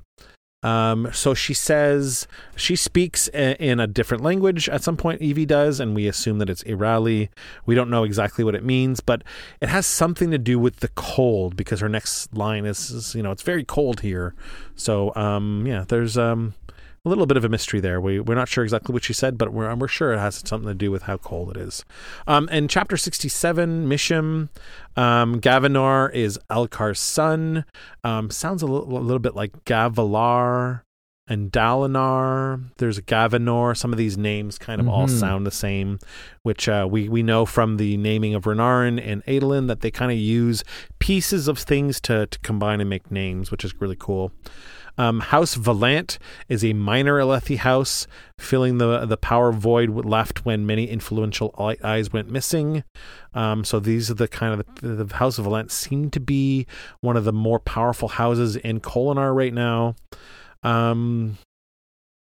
Bright Lord Caves Colin, he seemed to be one of the people that was executed by Aesudan. We're not really sure how they know. We assume that Shallan described them to Elhokar and Adolin, and they were able to probably make an ID. The street urchin, a poor boy, one of his arms ended in a twisted, unusable hand. 3 fingers were mere nubs. The other 2 were crooked.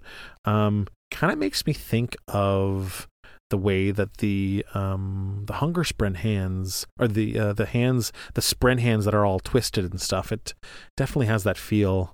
And then Queen Saw, she was the grandest queen of the Natan people before the kingdom's fall. Sigzil tried to tell this story to Kaladin in chapter 35, First Into the Sky, and he did a really horrible job of it. I thought about actually looking back real quick and seeing if I could find that spot and reading the passage to see if maybe we could see the difference between the readings. If you just if you just humor me for 1 second here, I would like to see if I could find that spot.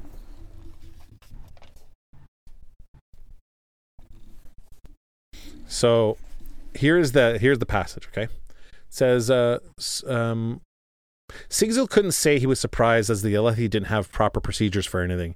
Then how do you apply for social reassignment? Well, we don't, Kaladin said.